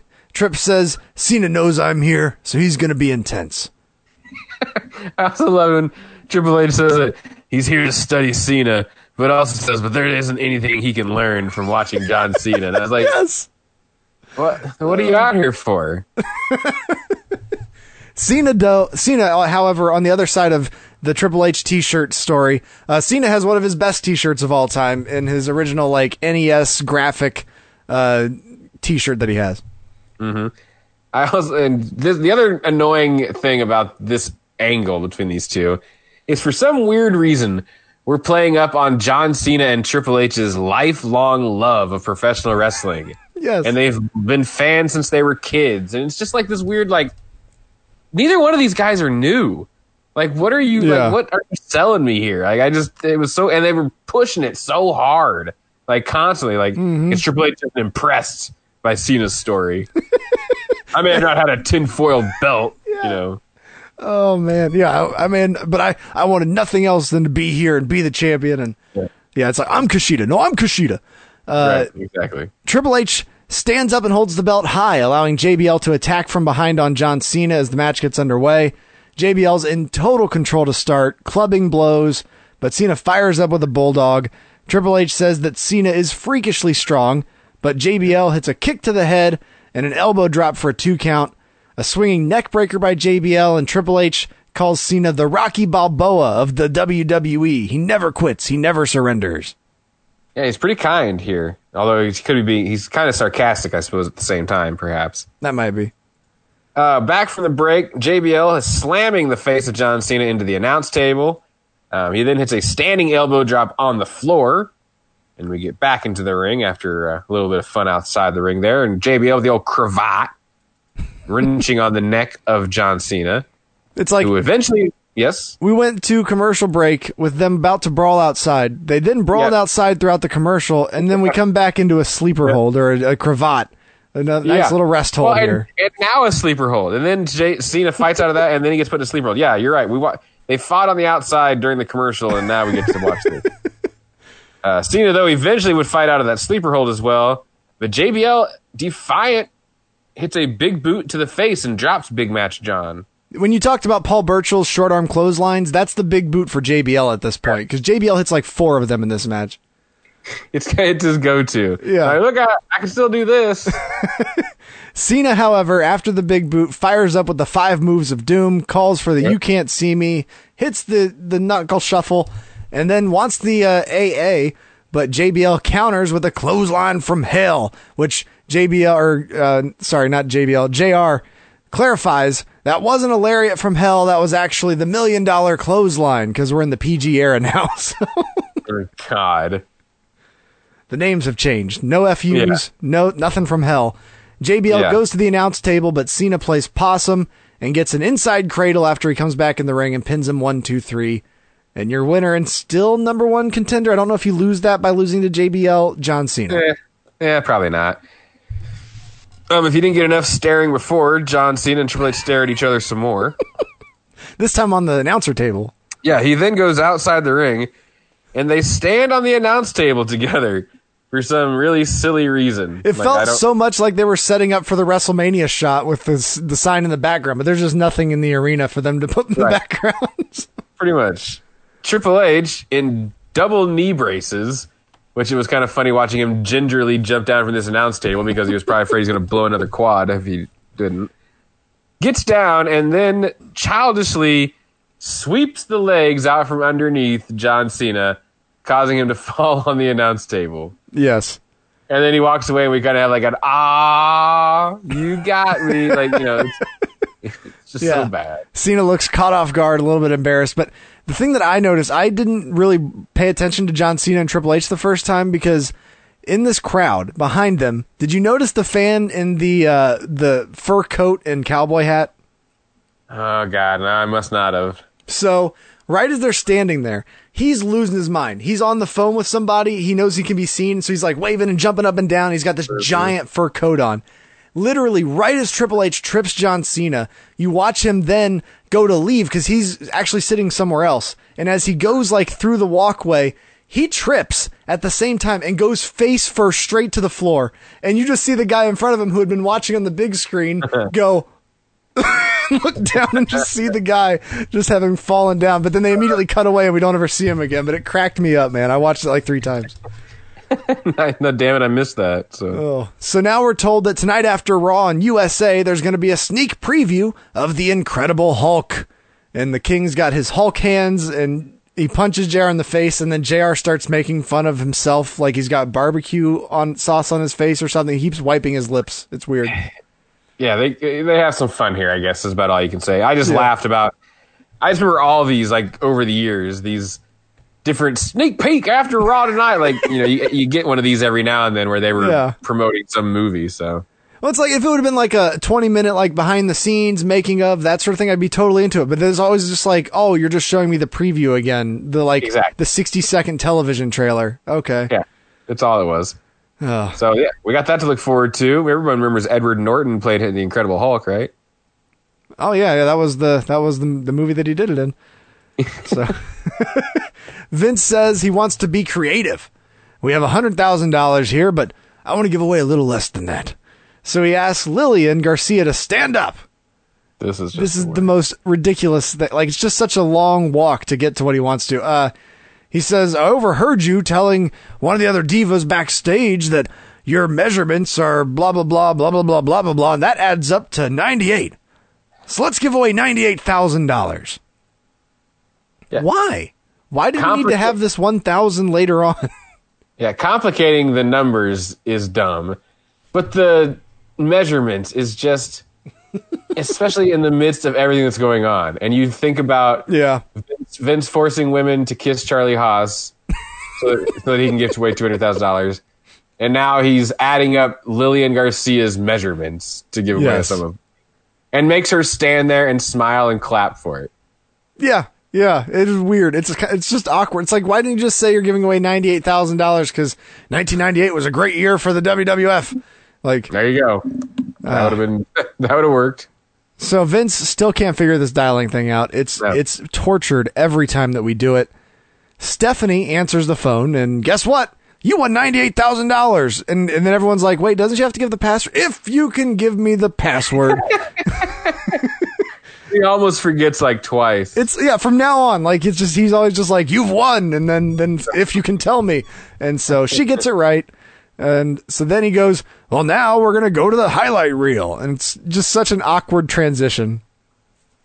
Yeah. I don't know why he had to like toss everything. It's like, just stop talking and let's move on to the next segment. They should have just, brought the lights down on that part of the stage and a light comes up somewhere else. Yeah. So I was pleasantly surprised to see that in the midst of all this McMahon's Millions, foolery, we have one of probably the most memorable highlight reels of all time here tonight. I was so excited when this started. I was like, I remember this. Yeah, and the beginning of a, feud that would span the better part of the next year or so. Mm-hmm. Off and on. Yeah, definitely. But yeah, it's Chris Jericho with the highlight reel. His special guest will be the Heartbreak Kid, Shawn Michaels. Yeah, he says he's my hero, he was an inspiration, and he's someone that I call a friend.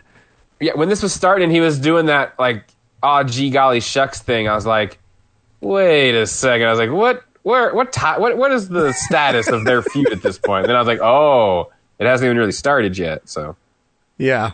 JR says that, Michaels is still showing some wear and tear from his stretcher match at One Night Stand against Batista. And I'm like, we need to do this One Night Stand from 2008 at some point because this is like such weird matches that they had on the show.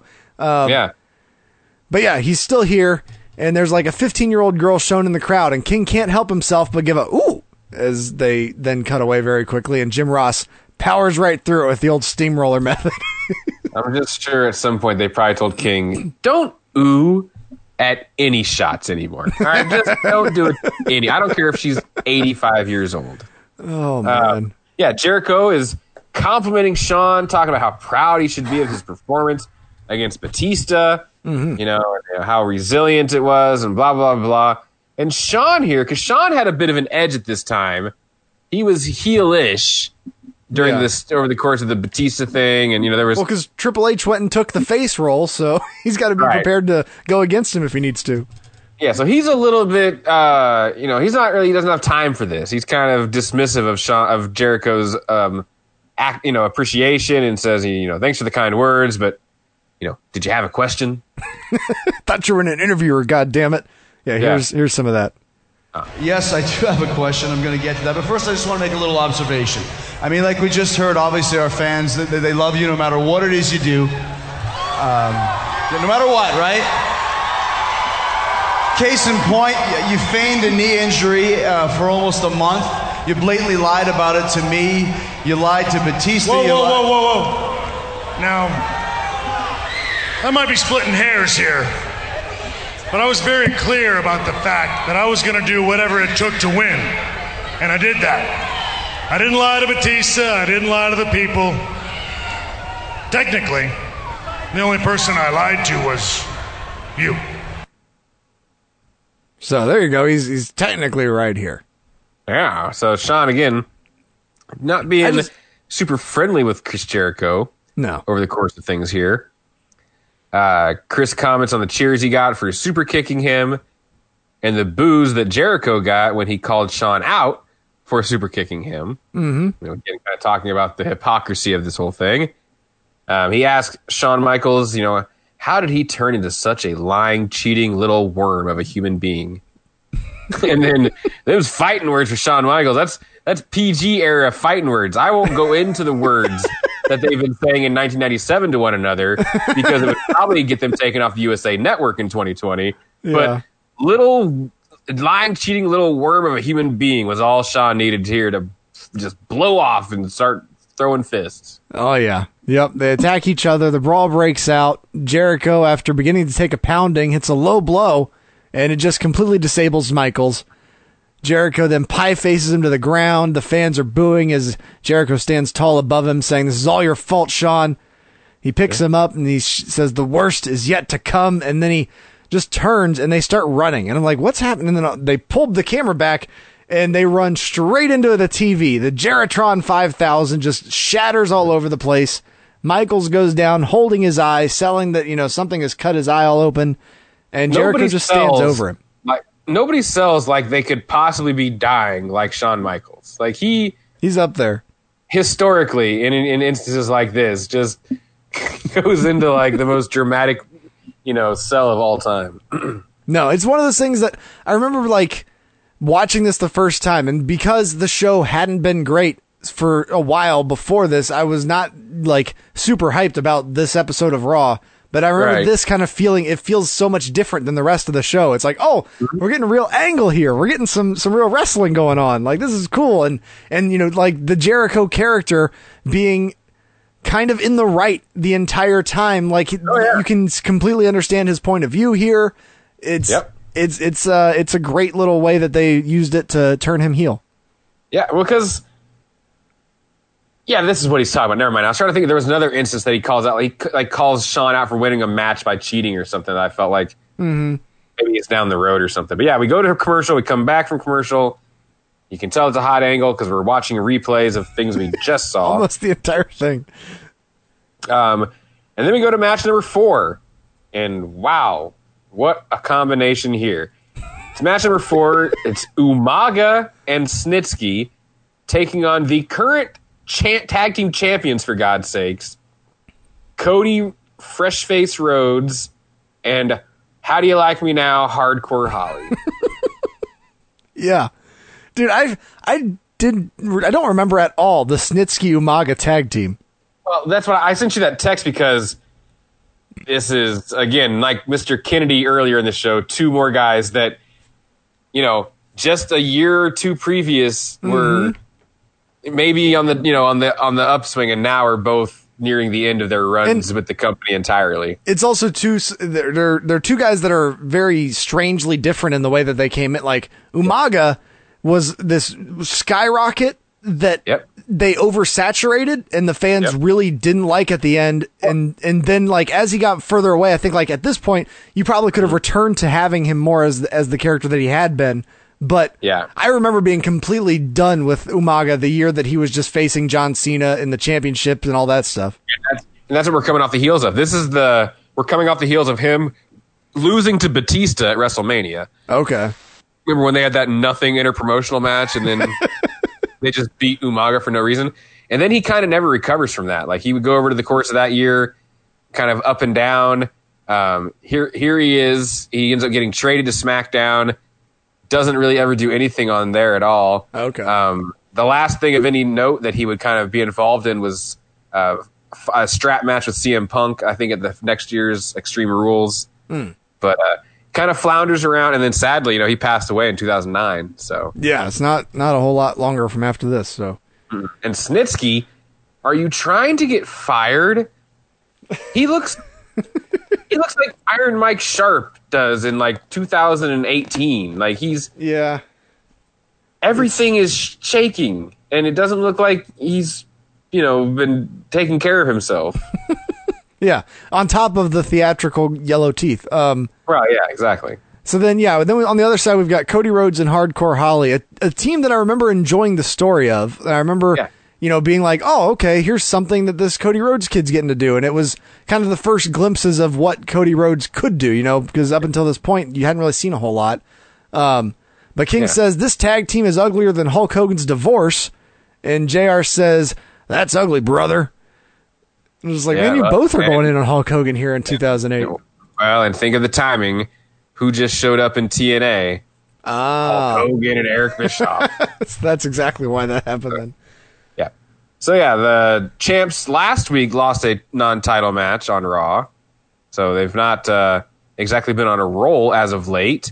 And I love, this is really kind of an underrated storyline that's very well done, how it's kind of slowly woven in here with Cody and Bob having miscommunication problems, costing them matches. tension within the team, all leading to, what happens at the pay-per-view. So absolutely. And this match, it felt like they realized how long the Charlie Haas McMahon segment went, and they told him, hey guys, that 8-minute match you had planned, you have 3. And they come out here, Cody starts, he tags Holly immediately, and they act like we're 6 minutes into the match already. And they're going to shortcut their way throughout this entire match, just trying to hit those high spots to have at least something that reads as a tag team classic match. So he wants the double suplex on the tag in, and he hits it. Umaga comes in, attacks Holly. Rhodes is upset about this. Snitsky with a quick slam in tags Umaga. JR says that Snitsky has the brownest teeth in WWE. And he covers for a 2 after a slam, and the heels are just in control early. There's a nice gut-wrench scoop slam by Snitsky at one point. Yeah, not bad stuff here. But yeah, like you said, the big bad heels are in control for the most part. Holly would avoid a leg drop and hits a drop kick to the knee of Snitsky. Cody and Umaga would make hot tags. And things would not go well for Cody Rhodes here. Oh, we're 80 seconds into the match, and we're doing hot tags, but yes. Yeah, he hits a reverse sidewalk slam, dropping him on his face. Then the Samoan spike, and I was like, holy shit, that's it. And I was right. Yeah. Umaga and Snitsky beat the tag team champions. I thought this was a championship match. I thought after the 2 matches that weren't championship matches that this one for sure was, and I was like, oh my god, Umaga and Snitsky became champions? I didn't know this. Yeah, no, that never happened, thank goodness. Oh. But yeah, I was not expecting this, and I'd forgotten the storyline that had been being told until this next little bit of the show. Because it was one of those things where I was like, really? They just beat him like that? But then JR's like, oh man, this is their last 2 matches that they've lost. And here comes none other than Ted DiBiase Jr., and he is very green, and we're going to give him a live mic to talk for a little bit. Yeah. You better get your act together, and you better do it fast. Because your time as champions, it's running out. And in 2 weeks, there will be new World Tag Team Champions. And that moment will be just like me. Simply priceless. The what's, man. We are 6 years from 2002 when that was introduced. They're still going at it. It's 2020, and sometimes people still pull that crap out. I do know, though, because when you go back and watch these 2008, 2009, 2007, Matt, it was annoying. It just took one person to start it, and it would just grow, and that's what you heard there. I'm so glad that has, at least for the most part, died down. It seems like it. Yeah, Ted DiBiase, for reasons unknown, gets a world tag team title shot at the pay-per-view, and he gets to have a mystery partner.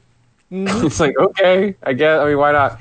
Now, what's fun, though, is that this is the seeds being planted for the legacy angle. That would, at the pay-per-view, DiBiase would be by himself, fighting Cody and Holly.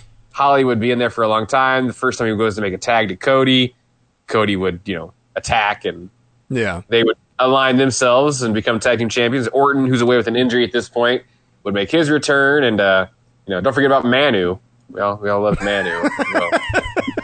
The forgotten legacy member, yeah, the forgotten legacy member, and Jimmy Snuka's other son that dropped the Undertaker. I can't remember his name. Oh goodness, I didn't even realize that was the case. But yeah, I think that one was like a week, and then he was gone. The trio is starting to be put together here, starting with the tag team of Ted DiBiase Jr. and Cody Rhodes, which it makes perfect sense from the positions that those men are coming in as, and it makes perfect sense. And like you said, it's a good storyline, the way that they built it here very slowly and with all the tension between the two men. So now we get a segment about WWE working with the Make-A-Wish Foundation, including a much younger but not really young John Cena smiling about getting to do it.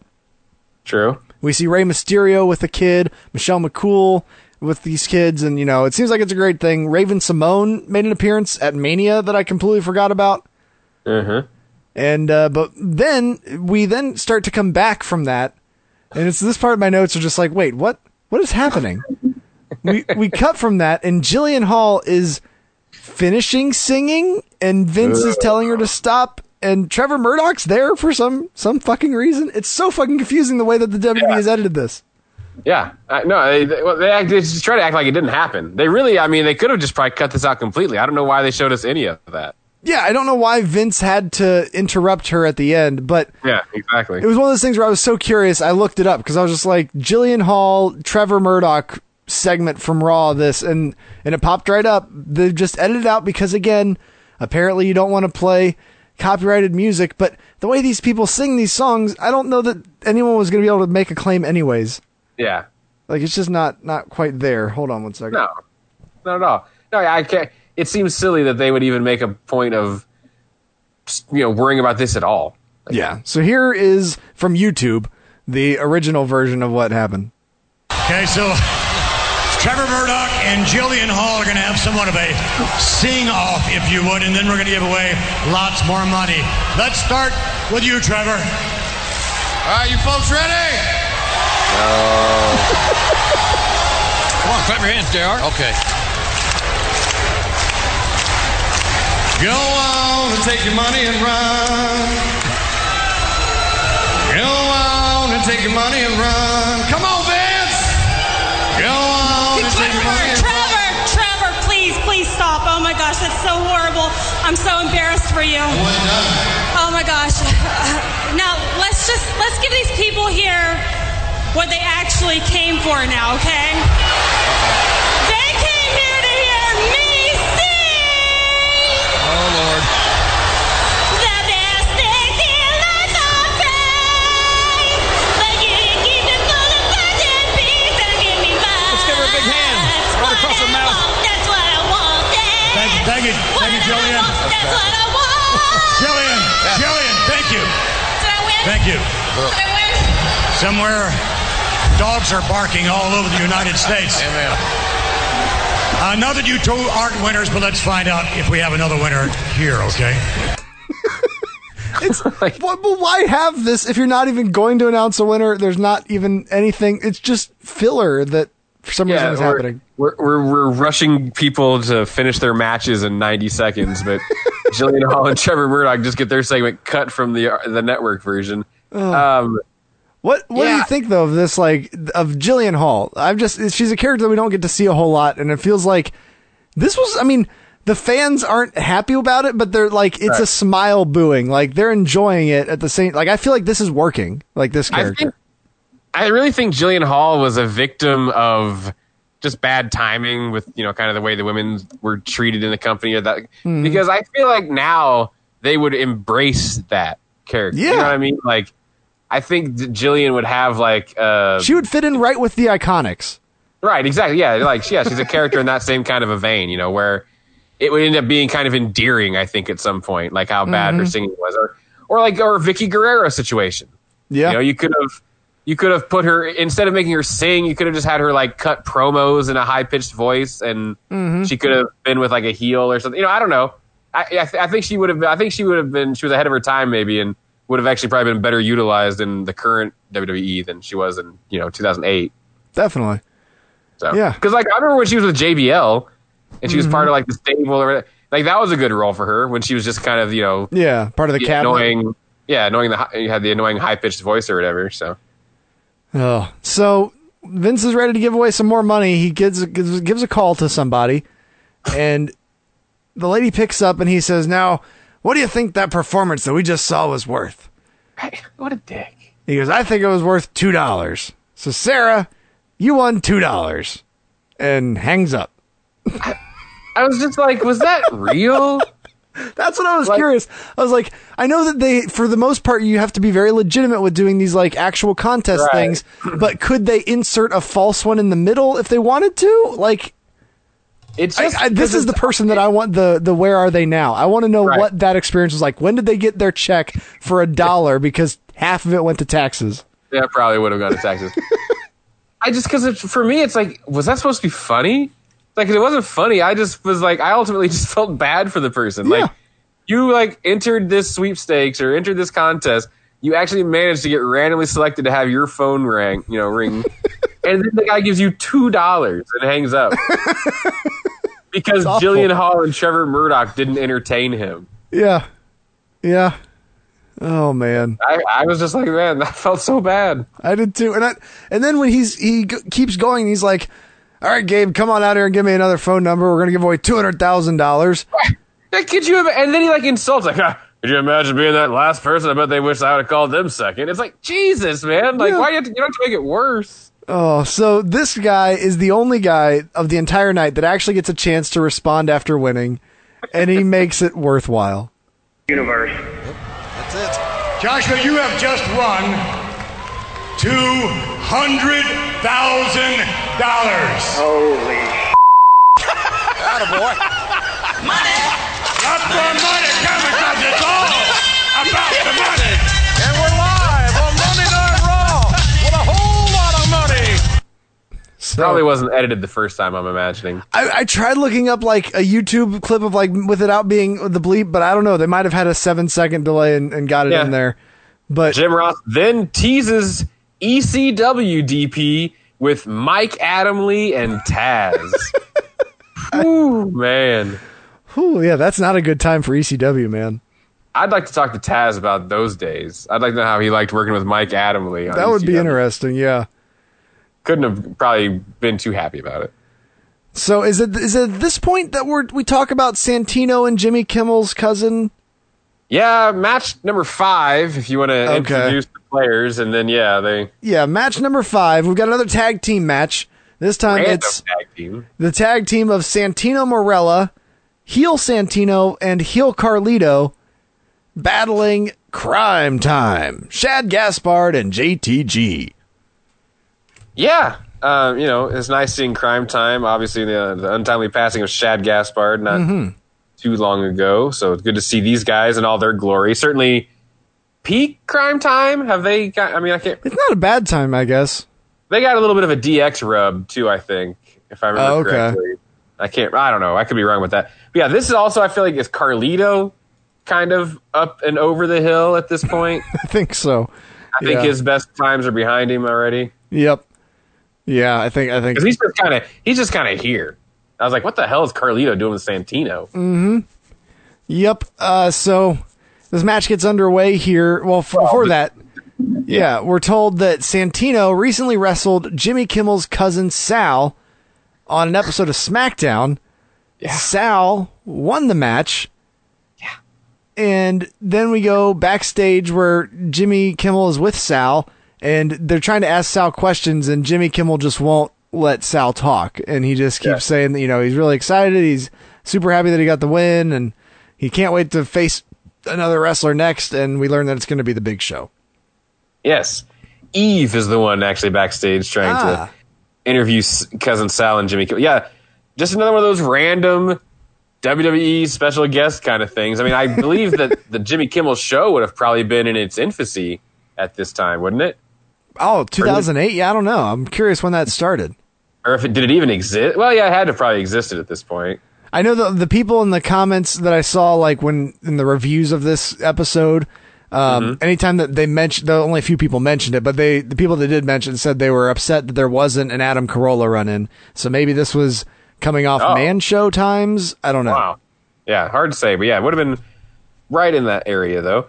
But yeah, now to the action. JTG snapmare and frustrates Santino Marella.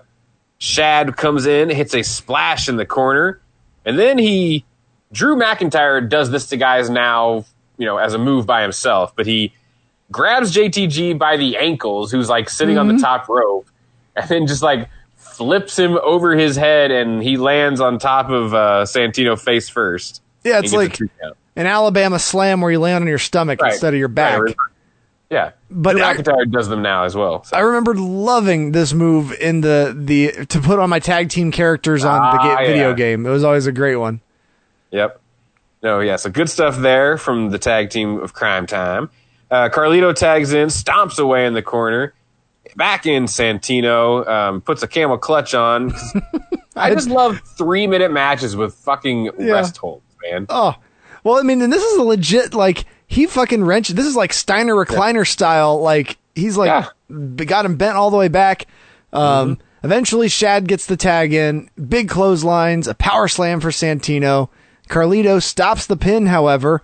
JTG comes in, low bridges Carlito to the floor, and in the ring, Shad with big boots on Santino and hits the high impact, as JR calls it. I don't know what the actual move was. It kind of looks like a flatliner, really. Okay. So I was curious. I was like, was he calling it the high impact, or was he just saying high impact move? Either or. He probably couldn't tell you if you asked him. But yeah, Shad gets the pin and the win. Yeah, no, I thought Crime Time was really impressive here. I liked it. Another one of those teams that like they got to a certain point with him and then it just fizzled out. Unfortunately, they were wildly popular there for a brief time. Oh yeah, so Vince, great match by the tag team of Crime Time, and asked them to come on up. Why don't you guys come on up here and help me give away some money? And yeah, so hey, if you hadn't had enough of Vince's sexism over the course of the night, get ready for some of Vince's mild racism to take place now. Goodness. Vince says we got a lot of money left, and at the end of the main event, I'm going to give away $250,000 to one person, $250,000. But right now, we got to give away whatever's left, so it's $51,998. Yeah, Vince then mentions that they probably need more security on stage as Crime Time make their way. Granted, they have been characters that steal things when other people are around. Granted, the entire premise of Crime Time is racist. So yes, exactly. It's been established for a while, but it still feels a little weird. Right. So yeah, Vince has almost completely stopped with the password again. He just calls and says, "You're the winner." Yep. So they should have just hung up immediately. And then when they start playing the music, Vince is like, "Hold on, I know that's been the format so far, but I wanted to do something different." Start this run. What's it about? It's all about that money. Yeah. That money. Yeah. That money. Yeah. That money. Yeah. That money. $250,000 coming up. $250,000. Yeah. Now he just needs to go get his ECW champion do-rag that he sported. Not too long before this. Oh, I do. It's always fun. You can tell when Vince genuinely likes something that people like are getting over with, because he inserts himself into being a part of it at some point. Usually, Oh yeah. Whether it's the yeses or it's some New Day hip shaking, or just, you can tell the things that he genuinely enjoys and wants to actually be a part of. Oh yeah, because he looks like he's having a blast here. The fans are enjoying the chant. It's a fun moment on the show that really doesn't have a whole lot of fun moments. But then he throws to break, not even talking about the main event that's coming up, but $250,000. Yeah. Oh, and a pay-per-view quality main event. No big deal. John Cena joins the announce team, and then it's time for match number 6. It's, Jeff Hardy's around, taking on Triple H.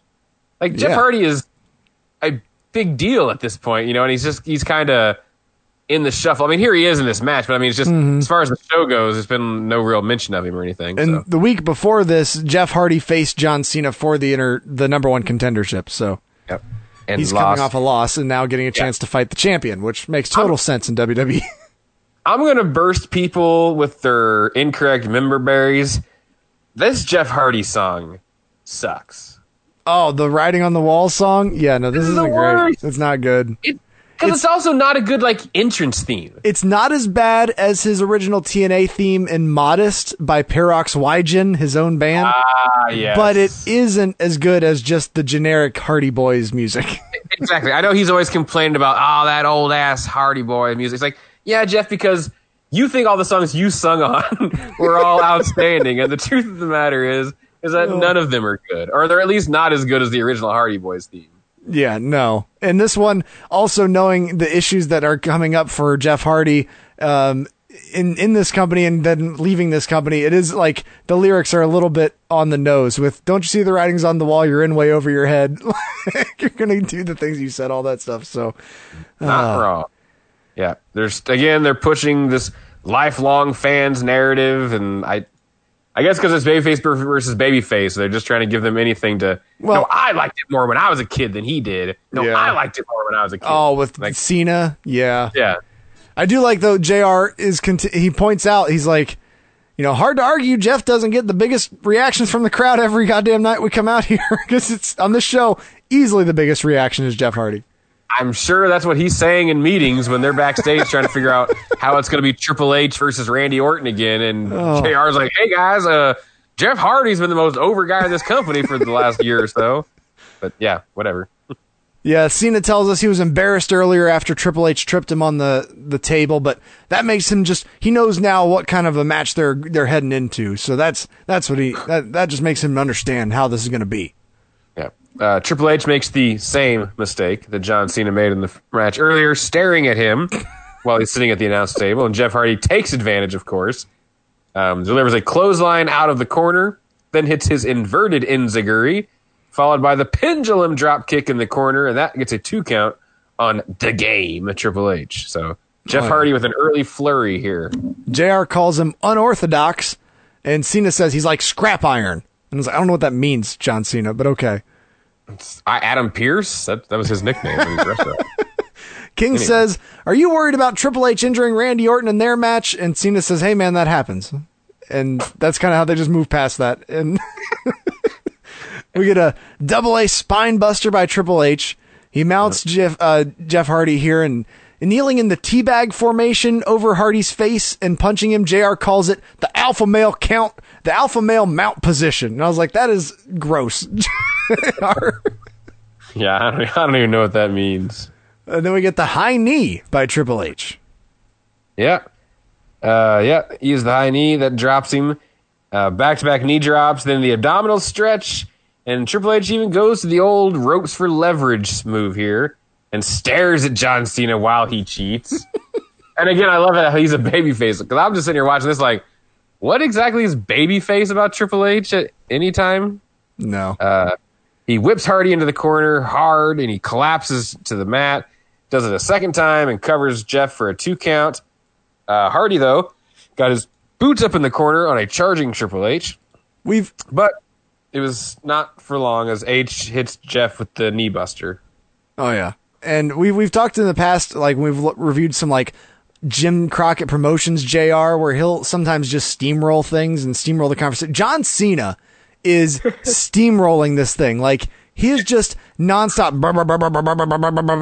talking about like all these different elements of the match and Triple H, and the announcers have to like stop him so that they can call moves and stuff. Right. Like, shut up, John. Oh, so then Hardy with punches and kicks, fighting back, a knee lift from Triple H for a 2. JR sounds like he's sending to commercial break suddenly, but he's just resetting in the middle of the match. We get a right hand punch by Triple H. He's looking at Cena. He mocks the "you can't see me" hand motion, and Hardy takes advantage, counters, misses on the whisper in the wind, however, when Triple H just dodges him and he crashes and burns. Yep, not good. Hunter clotheslines Hardy to the outside. Apparently, that's how he injured Randy Orton, was on something similar to that, and Orton dislocated his shoulder. So gotcha. Or broke his collarbone, sorry. Triple H slams Jeff Hardy face first into the guardrail. He then Jeff whips Hunter into the ring bell barricade area. Hip toss from Triple H sends Hardy over the announce table into the lap of John Cena. I kind of figured that would be the end and they brawl, but they don't. Cena just kind of gets up. Cena pulls. Triple H is on the apron at this time, about to get back in the ring to stop a count out. Cena would pull him off the apron. That would give Jeff Hardy the win. So Jeff Hardy beats Triple H by count out. I was like, all right. Yeah, but it's like the ref is counting just Triple H out and looking directly at Triple H while John Cena interrupts. And it's like, wouldn't that be a DQ? Why was that a count out victory? I don't know. You're not wrong. But yeah, another champion loses their non-championship singles match on this. Like, every champion lost tonight.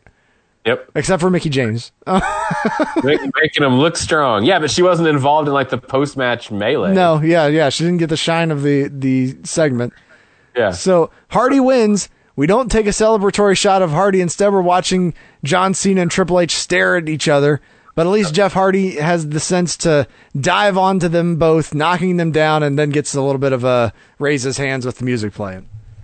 And then I was just in awe because I was sitting here going, how are they going to do this? They go to commercial break, and on the timeline on the network, there's like 3.5 minutes left on this entire show. I was like, okay, I'm going to squeeze it in there. Yeah. And they still have to give you the sneak peek for the Incredible Hulk. Well, I think that's like a commercial afterwards. I don't know that would be part of the time. I just remember a lot of times, like when I'd record those, that would be their like hangover 5 minutes. It would be in your recording if you DVR'd it. Yeah. Gotcha. Mm-hmm. So the other thing that's crazy about this is they do the main event, they finish the main event angle, and then they throw to break with the only thing keeping you around is this one more Vince McMahon on the phone segment. And if they called you and you were at home and as long as you had been watching earlier, you wouldn't even have to still be watching the show. Exactly. That's like, why would anybody keep watching at this point? Why did the fans stay in the arena? That was the thing that blew me away. I was like, I thought for sure when we came back, like half the crowd would be gone, but they're still here. For some reason. Oh. Yeah, and this is also like a nothing segment. Like Vince just comes out, does it, makes a phone call, they answer, he gives them the money and says, and we're going to do it again next week. I'm so crazy, I'm going to give another $1 million away. So make sure to re-register if you registered already, and if you didn't register, make sure to register this week. He says he's going to do this one without his cheaters, and I was like, why didn't you bring your glasses back out here? When he said that, I was like, are you serious? Like, this is the last one of the night, and you're going to go out here and risk it all on maybe not being able to see the damn phone. Like, you ignorant old man. So, yeah, Steve answers. He is watching Monday Night Raw. Vince, again, doesn't let him say anything of excitement after winning. Just congrats to you, and then to all the winners. Tune in next week. Good night, everyone. I just felt like Vince was just like, you win, and then hanging up on them immediately. Like, they just didn't even get to say anything. Oh, man. So, yeah, that's that. Now, doesn't this also all lead us to the Donald Trump feud? Ooh, it might eventually. Because I think, doesn't this... Was Donald Trump behind the stage crashing down on Vince in 2 weeks? I just thought, and maybe I'm completely wrong with this, but I just thought, like, Donald shows up at some point and is, like, gonna take and is gonna give away his money or something. Or I thought that's how that whole thing got started. Was that might be the case? Donald one up in Vince or something. I can't remember. Oh, so, yeah, that might be the case. I'm not 100% on that. Overall, though, I think just like watching this show, it was like, this is a weird look into this attempt to turn dwindling ratings around. Like, let's not try to bring in, these wrestlers that people are starting to like. Because, also on SmackDown was CM Punk at the time because he's about to win the World Championship. That's right. But he's going to win the World Championship, and then he's going to not have it by the time SummerSlam comes because then that's Edge and Undertaker in the Hell in a Cell. So it's just so weird. Yeah, anyway, it's all kinds of shenanigans, but it doesn't go well for him.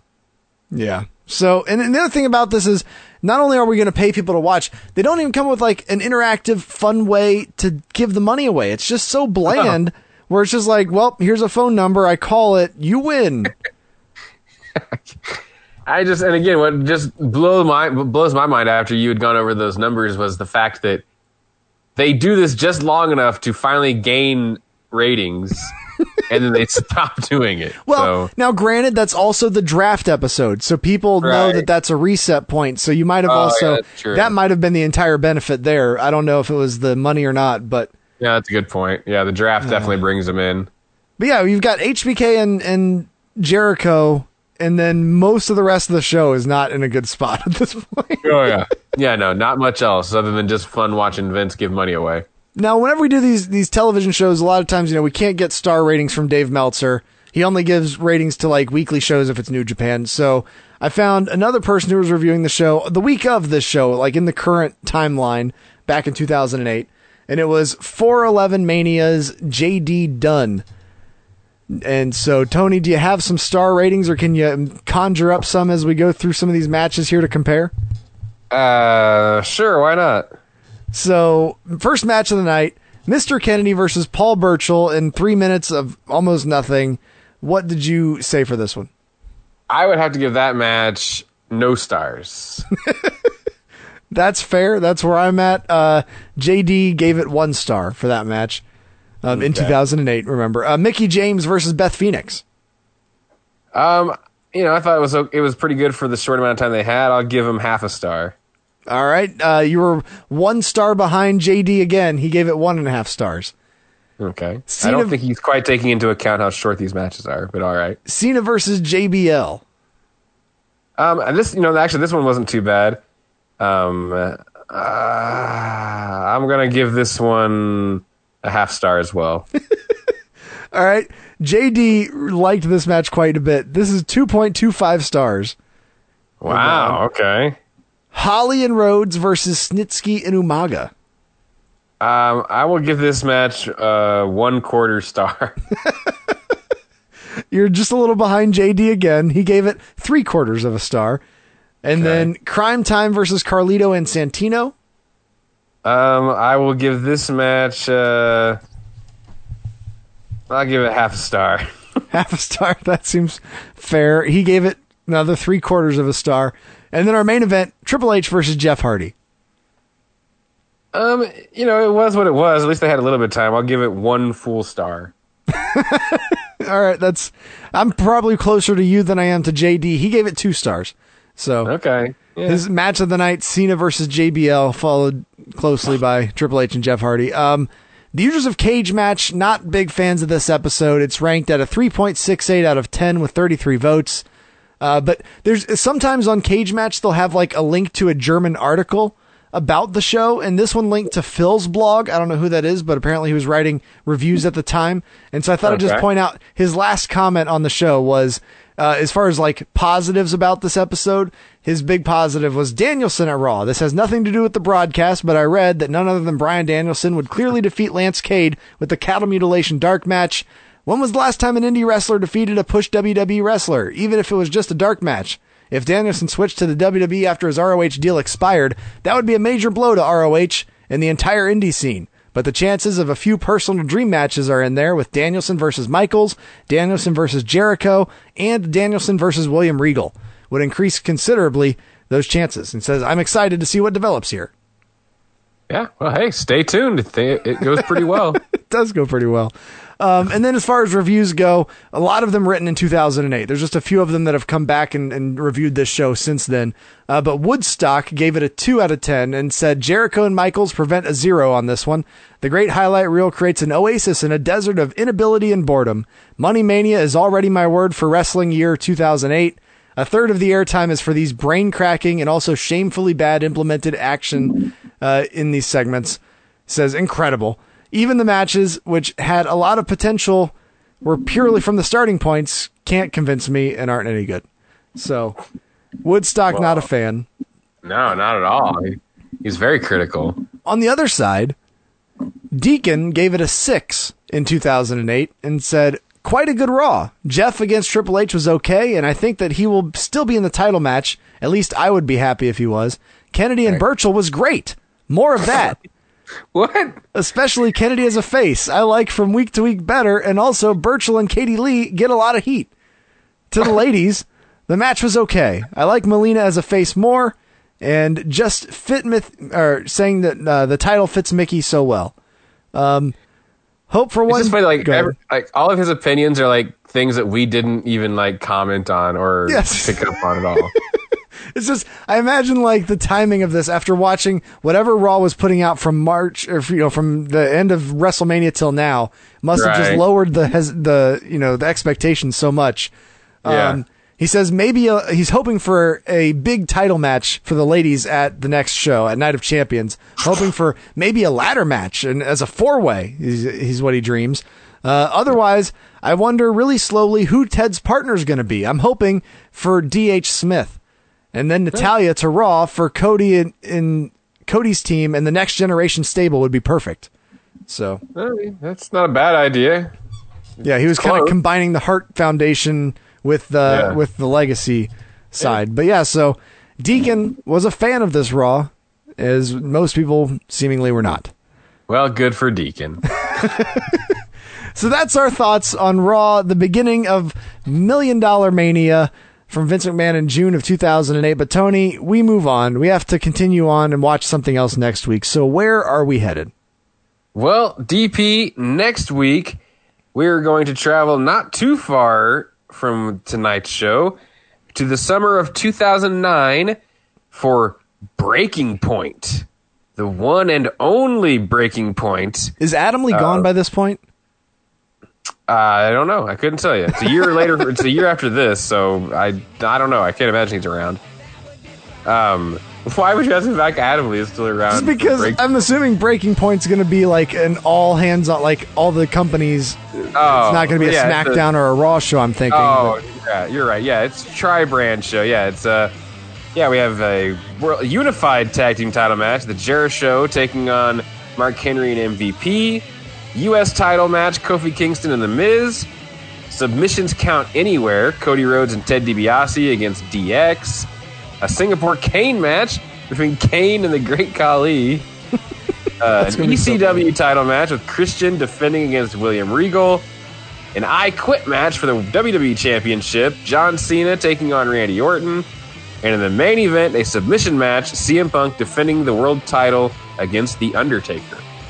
Yeah, so, I mean, there's some promising stuff on that show. It's also just, anytime we get one of those one-off titles for a pay-per-view, it's always curious, like, what was so bad on the show that they felt they shouldn't do it again next year?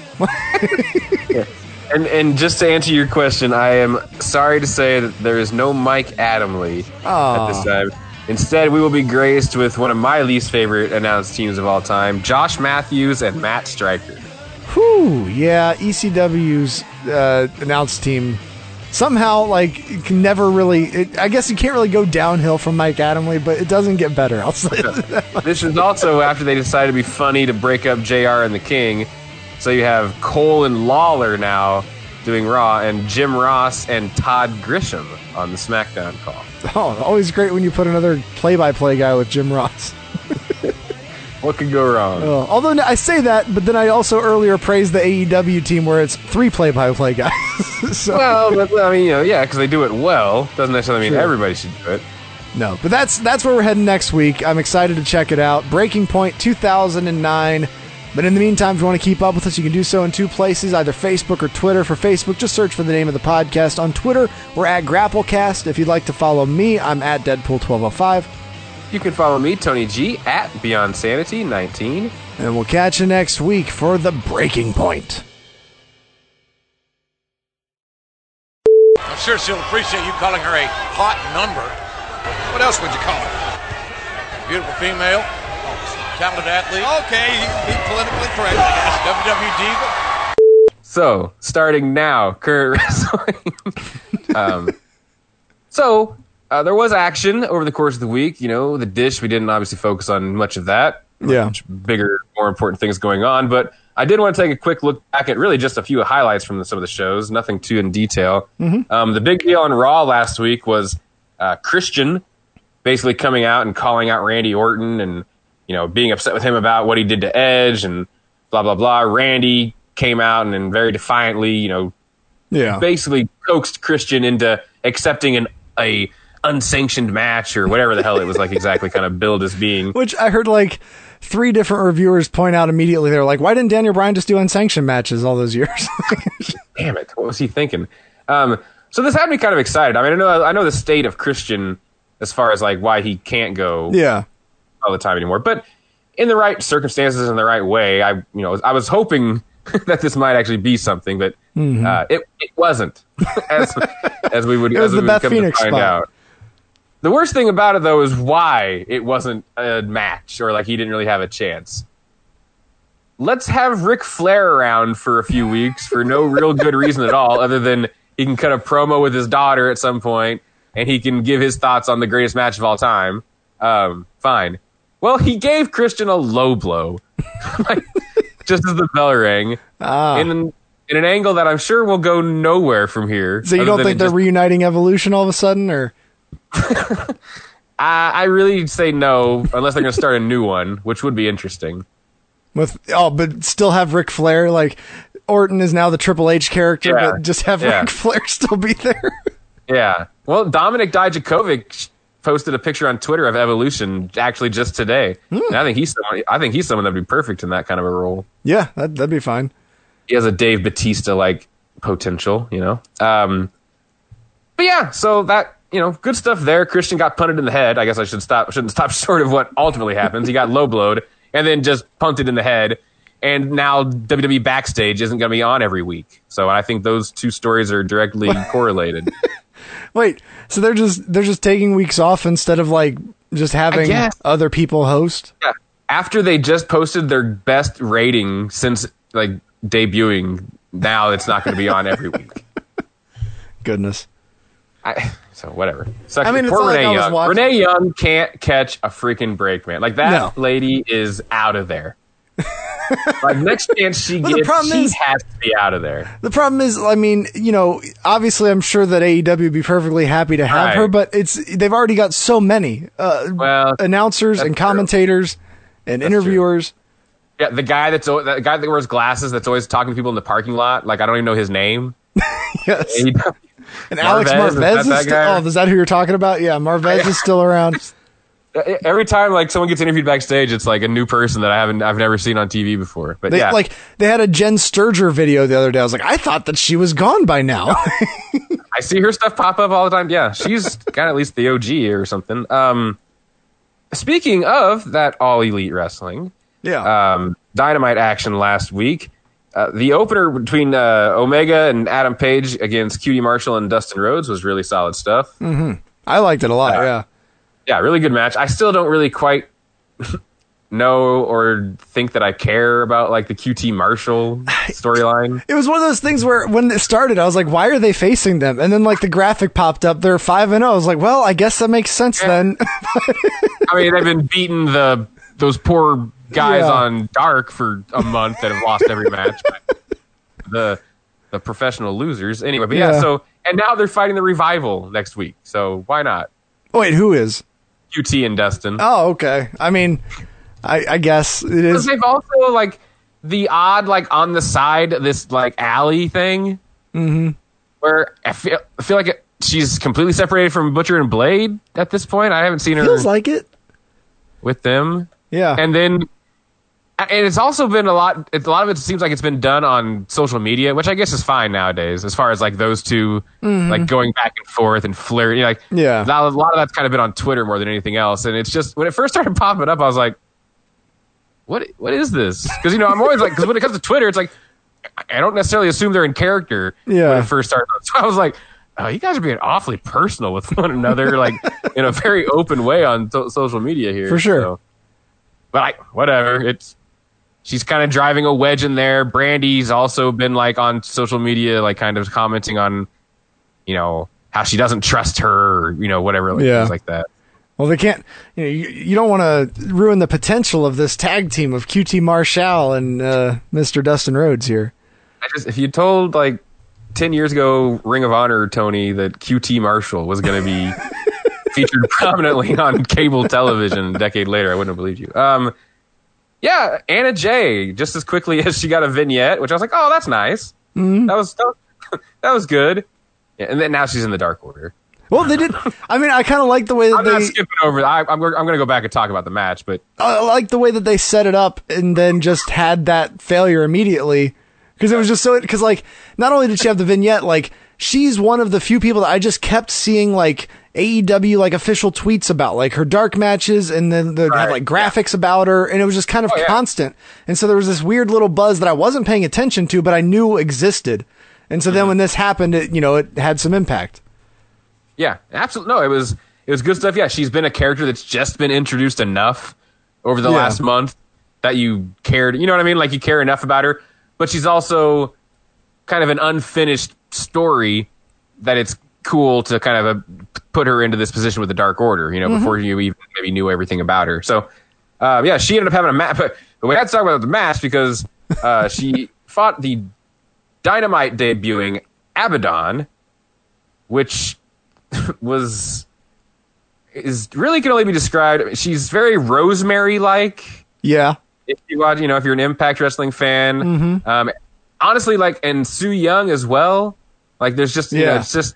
She's a demon. Like, if you didn't watch it, I don't know how to describe it other than she's kind of zombie-like a little bit. Yeah, like they did a good job of whatever like makeup they were doing. It made it look dirty and like filthy almost, and instead of just being like, oh, she's got weird skin colors. It was like, oh no, she just looks like she's filthy and like she's got blood and dried shit all over her, and like And yeah, and like whatever those, I can't imagine that it's fun to put into your eyes, but those contacts that she's wearing were creepy as shit. Like, I was really impressed with the packaging of this character and the way that they just kind of like, bam, here's this character, this fucking wild character here.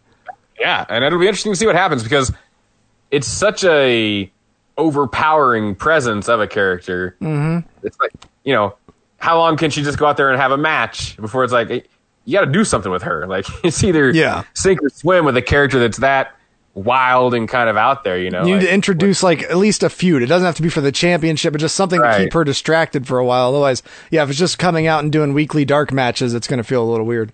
Yeah, and honestly, her being part of the Dark Order would have made a lot of sense as well, but that, I guess isn't the case. Colt Cabana has possibly accepted and joined the Dark Order. It's all still very ambiguous. I think he's teaming with Brody Lee this week. Oh, is he? Yeah, I can't remember if that's on Dark or Dynamite, but I saw the picture.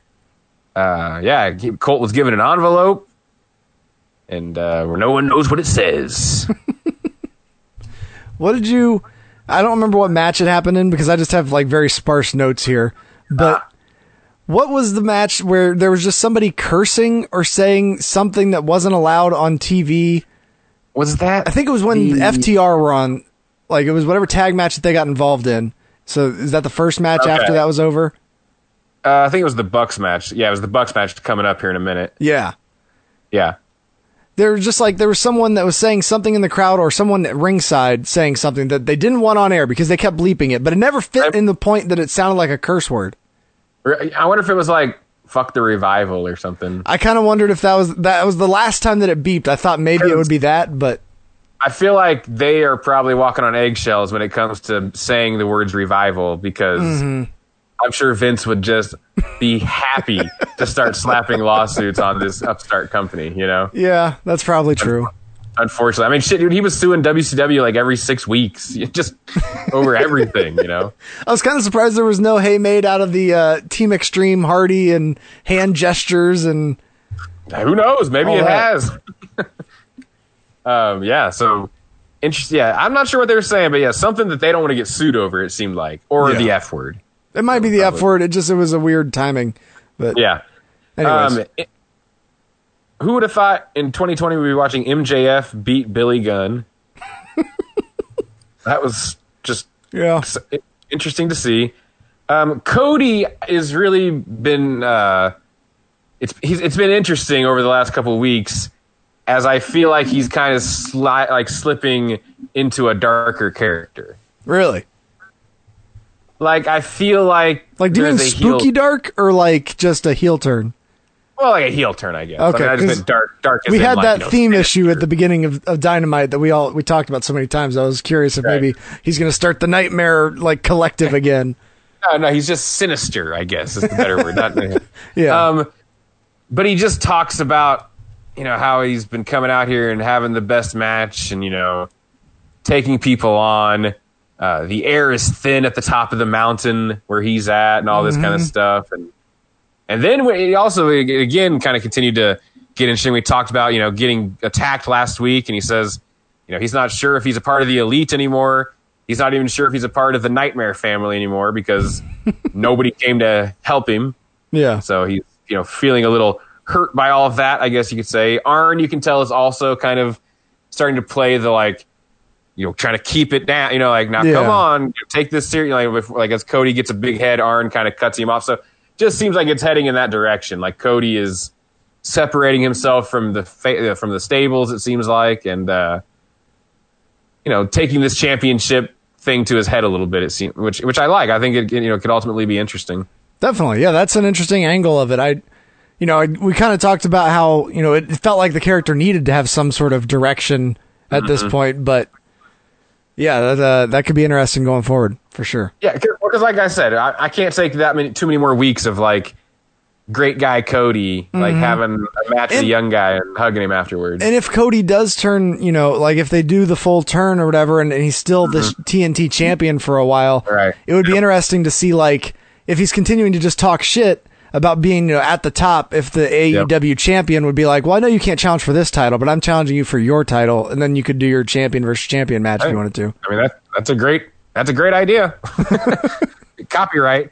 But that would lead to, I got to give him credit, another outstanding TNT title match, taking on the debuting Ricky Starks. Oh, yeah. Absolute Ricky Starks, former NWA TV champion, the belt they just brought back. He won it. and so now he's moved on up. Because that's a lot of people thinking, too, like, oh, is this a one-off? No, apparently he's signed. And I think before this match, or maybe when they were taping this match, I can't remember what it was, but, like, before the match was over, they were like, you're signed.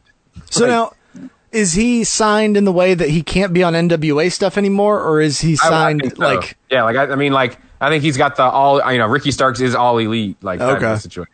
So. Nice. Free agent, no more. I mean, he's a guy that when we saw him on the NWA shows, especially that Into the Fire, he made a mark, and it was one of those guys that you knew was going to go somewhere.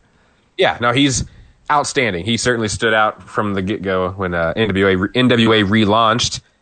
We talked a little about the Revival getting involved in that tag match involving the Young Bucks. Fun main event. The Best Friends are one of those groups that I felt like was starting to get lost in the shuffle in those early months in AEW, and I was a little disappointed in that. And you got to give a lot of credit to Orange Cassidy, I think, in their popularity in that situation too. Good match there. Orange Cassidy was dressed as the cameraman. That was priceless. Got in the ring, and Jericho even begged off. And I've liked the. Again, it's dangerous. It's like when you pull the ripcord all the way on Orange, and you go back, is what I'm afraid of, because he had a lot of fire in this fight with Jericho, and was more animated than I think maybe he's been at all, except for maybe in his matches. So it's awesome, and he's gonna fight Chris freaking Jericho, and it's gonna be an outstanding match probably. I love to see it. You worry at some point that they love to see it as well. They don't even have fans right now, and they're still doing these Orange Cassidy spots. It's like, man, I love it, but damn, maybe could you have waited till there were fans again? True. I will say that's become one of the big advantages for me for AEW is their announce team has gelled so well that I just enjoy watching, listening to Tony Schiavone enjoy what's happening. During that little back and forth, when they're just losing their mind because Orange Cassidy's jumping on him and JR's even getting into it, that made it a lot of fun. And even if there wasn't a crowd there to react as much, I mean, there was people, but, not a full arena or anything that would be losing their minds like they probably would have otherwise. Right. It was still really good. But no, absolutely awesome. So Fyter Fest is soon, isn't it? Is that July? Is that the first weekend of July? It's 2 weeks, isn't it? 2 weeks of Dynamite? 2 weeks. I don't know when it starts that's right. exactly. You're right. That's how they're doing it. That's right. So looking forward to that. It'll be fun stuff. Just a couple things on NXT. Imperium retained their tag team titles against Breezango, who had won a shot in a triple threat match the week before. Breezango came out doing an Imperium impersonation, was their entrance this week, which was pretty awesome. Yeah. And I got to be honest, the Imperium theme with the techno remix was actually pretty good. I had the sound off, so I didn't hear the techno remix, but I was just kind of watching with it muted for while that was happening. It was enjoyable seeing them do their, stiff walk to the ring. Is Fandango wearing the wig regardless of who he's dressing up as right now? Is that the deal? It must be, because Breeze I think was doing the Marcel Bartel, and Eichner, maybe he was making fun of the fact that Fabian Eichner has such a great absence of hair that he was wearing. Maybe. I don't know. I don't know if they're that clever, if I can give them that much credit. Bayley and Sasha Banks retained the women's tag team titles over Tegan Nox and Shotzi Blackheart in a very good match. But the big news coming out of this NXT episode, DP, was the announcement by Mr. Regal regarding the future of one Adam Cole, among others. What did he say? To have a... What's that? Go ahead. I was just very curious. There's going to be a triple threat match between Johnny Gargano, Keith Lee, and Finn Balor for the North American Championship. The winner of that match will face Adam Cole in a winner-takes-all double title match. Ooh. Okay. So, nice. That'll be fun. So they've got all these now working feuds with Cole backstage, and it's been kind of funny. Every segment was someone else harassing him backstage, or him having to answer to something, like Keith Lee or whoever. Yeah. What'd you think? Does Keith Lee, if he's not in his gear, always wear sweats? Because that just felt like Vince would be losing his mind when Keith Lee showed up in sweats and a tank top. I mean, they're at the Performance Center as well, so it's not like they're at an arena. Yeah. So who knows? But I think Mr. Keith Lee is going to end up losing out in this situation due to his... he broke the hourglass. He broke Karrion Kross's hourglass. Whenever Cole was like backstage panicking about it, and Keith Lee just like walked up and was like, you got other things to worry about, and then broke it. I missed that part. And then there was a segment later where you just see the foot of Karrion Kross like stepping on and breaking the glass or whatever, and stepping out of frame. So I believe Karrion Kross is probably gonna screw Keith Lee out of the match. Gotcha. Who called out Keith Lee at the end of the show? At the end of NXT? Not Keith Lee. Who called out Karrion Kross on NXT? Someone specifically called out. Oh, Bronson Reed did. Okay, yeah, that's right. Yeah, so that's his next match. Yeah, they're fighting this week, on NXT TV. So, yeah, that'll be good stuff. Bronson Reed's just recently come back, so. Gotcha. Now, I did notice also during Damian Priest's entrance, I was like, okay, you guys have got to... Not everyone gets to have the strobe effects. Like... You've got Rhea Ripley, you've got Damian Priest, Io Shirai, now Karrion Kross.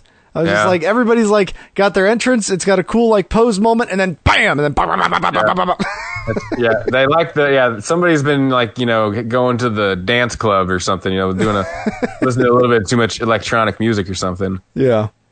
So, go ahead. No, go ahead. What do you have?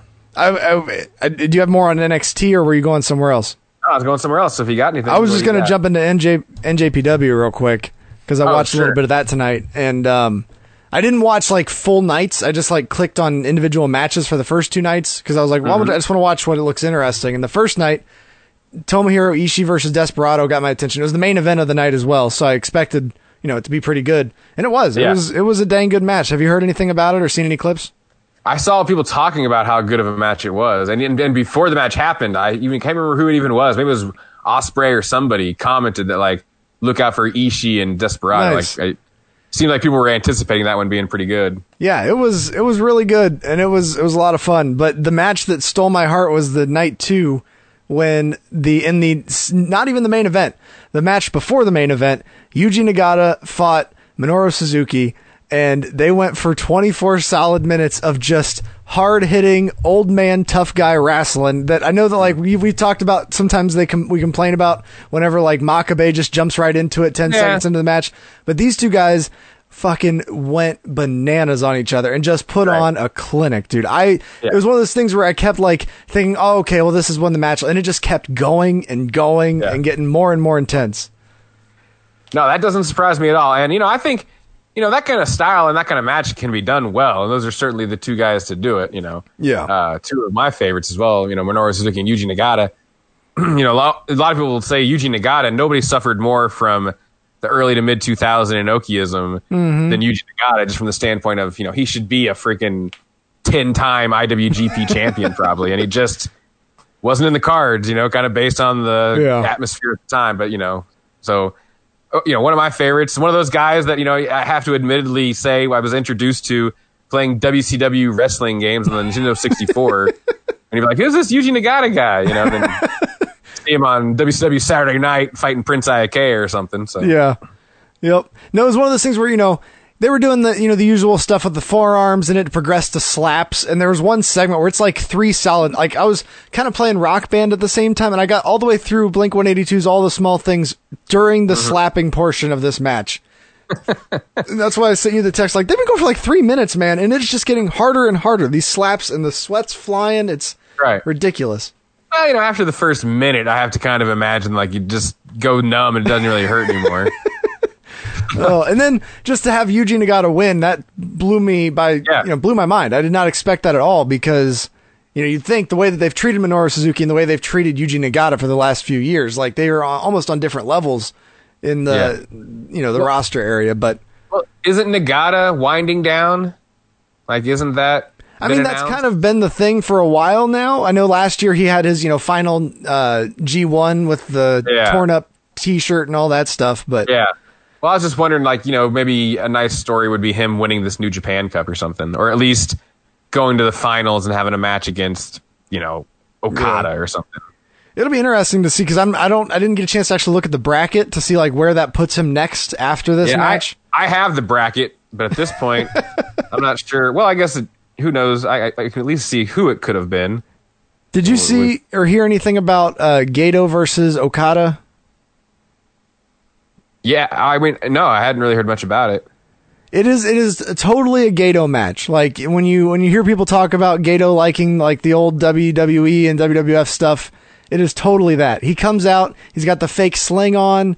Of course, there's a weapon inside. He ends up like there's weapons taped around the ring. He pulls like brass knuckles off the turnbuckle at one point. Like it's a total Gato match. Jado gets involved. It's not a great match, but it was, because it's Okada, by the end of it, it was pretty exciting. So in the second round, speak of the devil, Yuji Nagata will be facing Okada. Oh, okay. On June 24th. Nice. That's when they'll have their match. So yeah, Okada and Yuji Nagata. So never mind. That's probably going to be the end of Yuji Nagata. More than likely, yeah. I'm sure it'll be a very competitive match, and that'll still be cool because I don't know that they've had a one-on-one match or any real significant feud. So. Mm-hmm. And then, that'll be kind of cool. Just before we got on here to record, I watched show of Roppongi Vice or Roppongi 3K, right. taking on Shingo Takagi, and I did not expect at all again for Sho to win this match, and somehow he beat Shingo, who has the Never 6-man and the Never Openweight titles. Yeah, I feel like it's just another example of this. It's kind of this loose, almost fun New Japan Cup with the mix of the junior heavyweights, the legends, and the heavyweight division. I think it's cool that maybe it looks like they're going to do a few of these. Like I'll bet there'll be like a Cinderella. Somebody like a Show might make it a couple rounds or something like that. So that makes sense because this is all fairly inconsequential, really. Yeah, it's just kind of like, here's some stuff to watch because everything's shut down and everything. Yeah, it feels like whereas wins and losses probably matter more in New Japan as they do just about anywhere. Kind of seems like with this, they're just kind of like, let's have some fun matchups and maybe some upsets, and it's not really gonna have a big bearing on things moving forward, So that makes sense. Yeah, and just real quickly, last couple things here on SmackDown. Jeff Hardy did a sit down with Renee Young. How old do you think Jeff Hardy is? 43? 42. Very good. Oh, nice. I felt old as shit. I was just like, oh my god, Jeff Hardy is 42 years old. Yeah, he's 42, says he's been trying to turn his life around his entire adult life. And, it was kind of the typical Jeff Hardy, CM Punk, circa 2008 kind of stuff. Then, again, and I don't mean to make light of it. I hate that they're using it in this way. And he is someone who has a history of relapsing, as he talked about in this interview. Every time he feels like every time he fixed one thing in his life, something else would go wrong. Like, so for him then to like shine a light on this, it's like maybe this is therapeutic and helpful. It feels exploitive, and if he ends up having another problem within the next year, you're gonna really have pie on your face here. I just hope that nothing awful happens in that process either. Like, hopefully, worst case, he just gets busted with something on him. I don't want anything bad to happen to the guy, but you just worry about what could happen because he's shown. I mean, this is damn near like what, in every 2 or 3 years? It's almost every time that they seem to start like highlighting him, that's when it goes badly. I mean, not that I think it's going to happen again. Hopefully, it's been beaten, but you never know. Yeah, you never know. The Forgotten Sons and Jackson Riker, douchebaggery on Twitter, has been the gain of Cesaro and Nakamura, it looks like, after this week's SmackDown. The New Day fought the Lucha House Party. Cesaro and Nakamura attacked afterwards and complained to the announcers about the way they've been treated, and they haven't gotten an opportunity. So, because apparently the Forgotten Sons, like, this was supposed to be them. Like, they were supposed to be the New Day. And then Jackson Riker said stupid shit on Twitter. Yeah. And everybody doesn't like him anymore. And now worst timing his other ever. Two partners. What's that? I said worst timing ever for the feud that you're planning to have. Yeah. Oh, I mean, goodness. If I was, and who knows? I mean, maybe I shouldn't give him too much credit. But if I was Wesley Blake and Steve Cutler, whatever his name is, I'd be furious. Mm-hmm. Because if they are, let's just give them the benefit of the doubt here, like not sharing the views or opinions of Jackson Riker, the former TNA gunner, then you may have just not only cost yourselves this feud, but that might be it. Yeah. Yeah, especially with like the current like hot commodity, you know. Mm-hmm. Yeah. I don't know if you guys paid attention to what they did to the Revival, but they don't exactly give a big shit about their tag team wrestling. So, no, you're not wrong there. But hey, good for Cesaro and Nakamura because they're awesome anyway. So, and them fighting the New Day will be fun. So definitely. And last thing, Bray Wyatt is Bray Wyatt again. It feels like they're adopting Matt Hardy's abilities now. Yeah, I was also getting like the Foley thing a little bit. Okay, yeah, you know, I can see like that. Like a little bit of a Faces of Foley thing. The Matt Hardy thing is also probably that's a good point as well. I like it because I think it also may just have all to do with being a feud with Braun Strowman. Yeah. More than the idea that like he's back to doing, like follow the buzzards and, blowing out the LED lantern and saying we're here. I mean, so they're just like, all that shit with the Fiend that never happened. We're done with that. Just forget about it. They're just like, man, you people love if anything, and I don't want to give them too much credit. If anything, I've been saying over the last weeks and months about some of these things, like maybe you should have saved him, maybe you shouldn't have done this, maybe you should have done that. Maybe you got to give them credit. They were like, hey, we're not wasting the fucking Fiend on wrestling in front of the Performance Center kids. Like that's that's red hot. Let's just put that one on the back burner until maybe we're in front of people again. I don't know if that's the thinking, but it is something that without the effect of a crowd, it definitely doesn't have the same feel to it. So no, not at all. So yeah, but that's that. On the strictly television professional wrestling side of things, notwithstanding all the awfulness in the world, but that's what happened on television shows.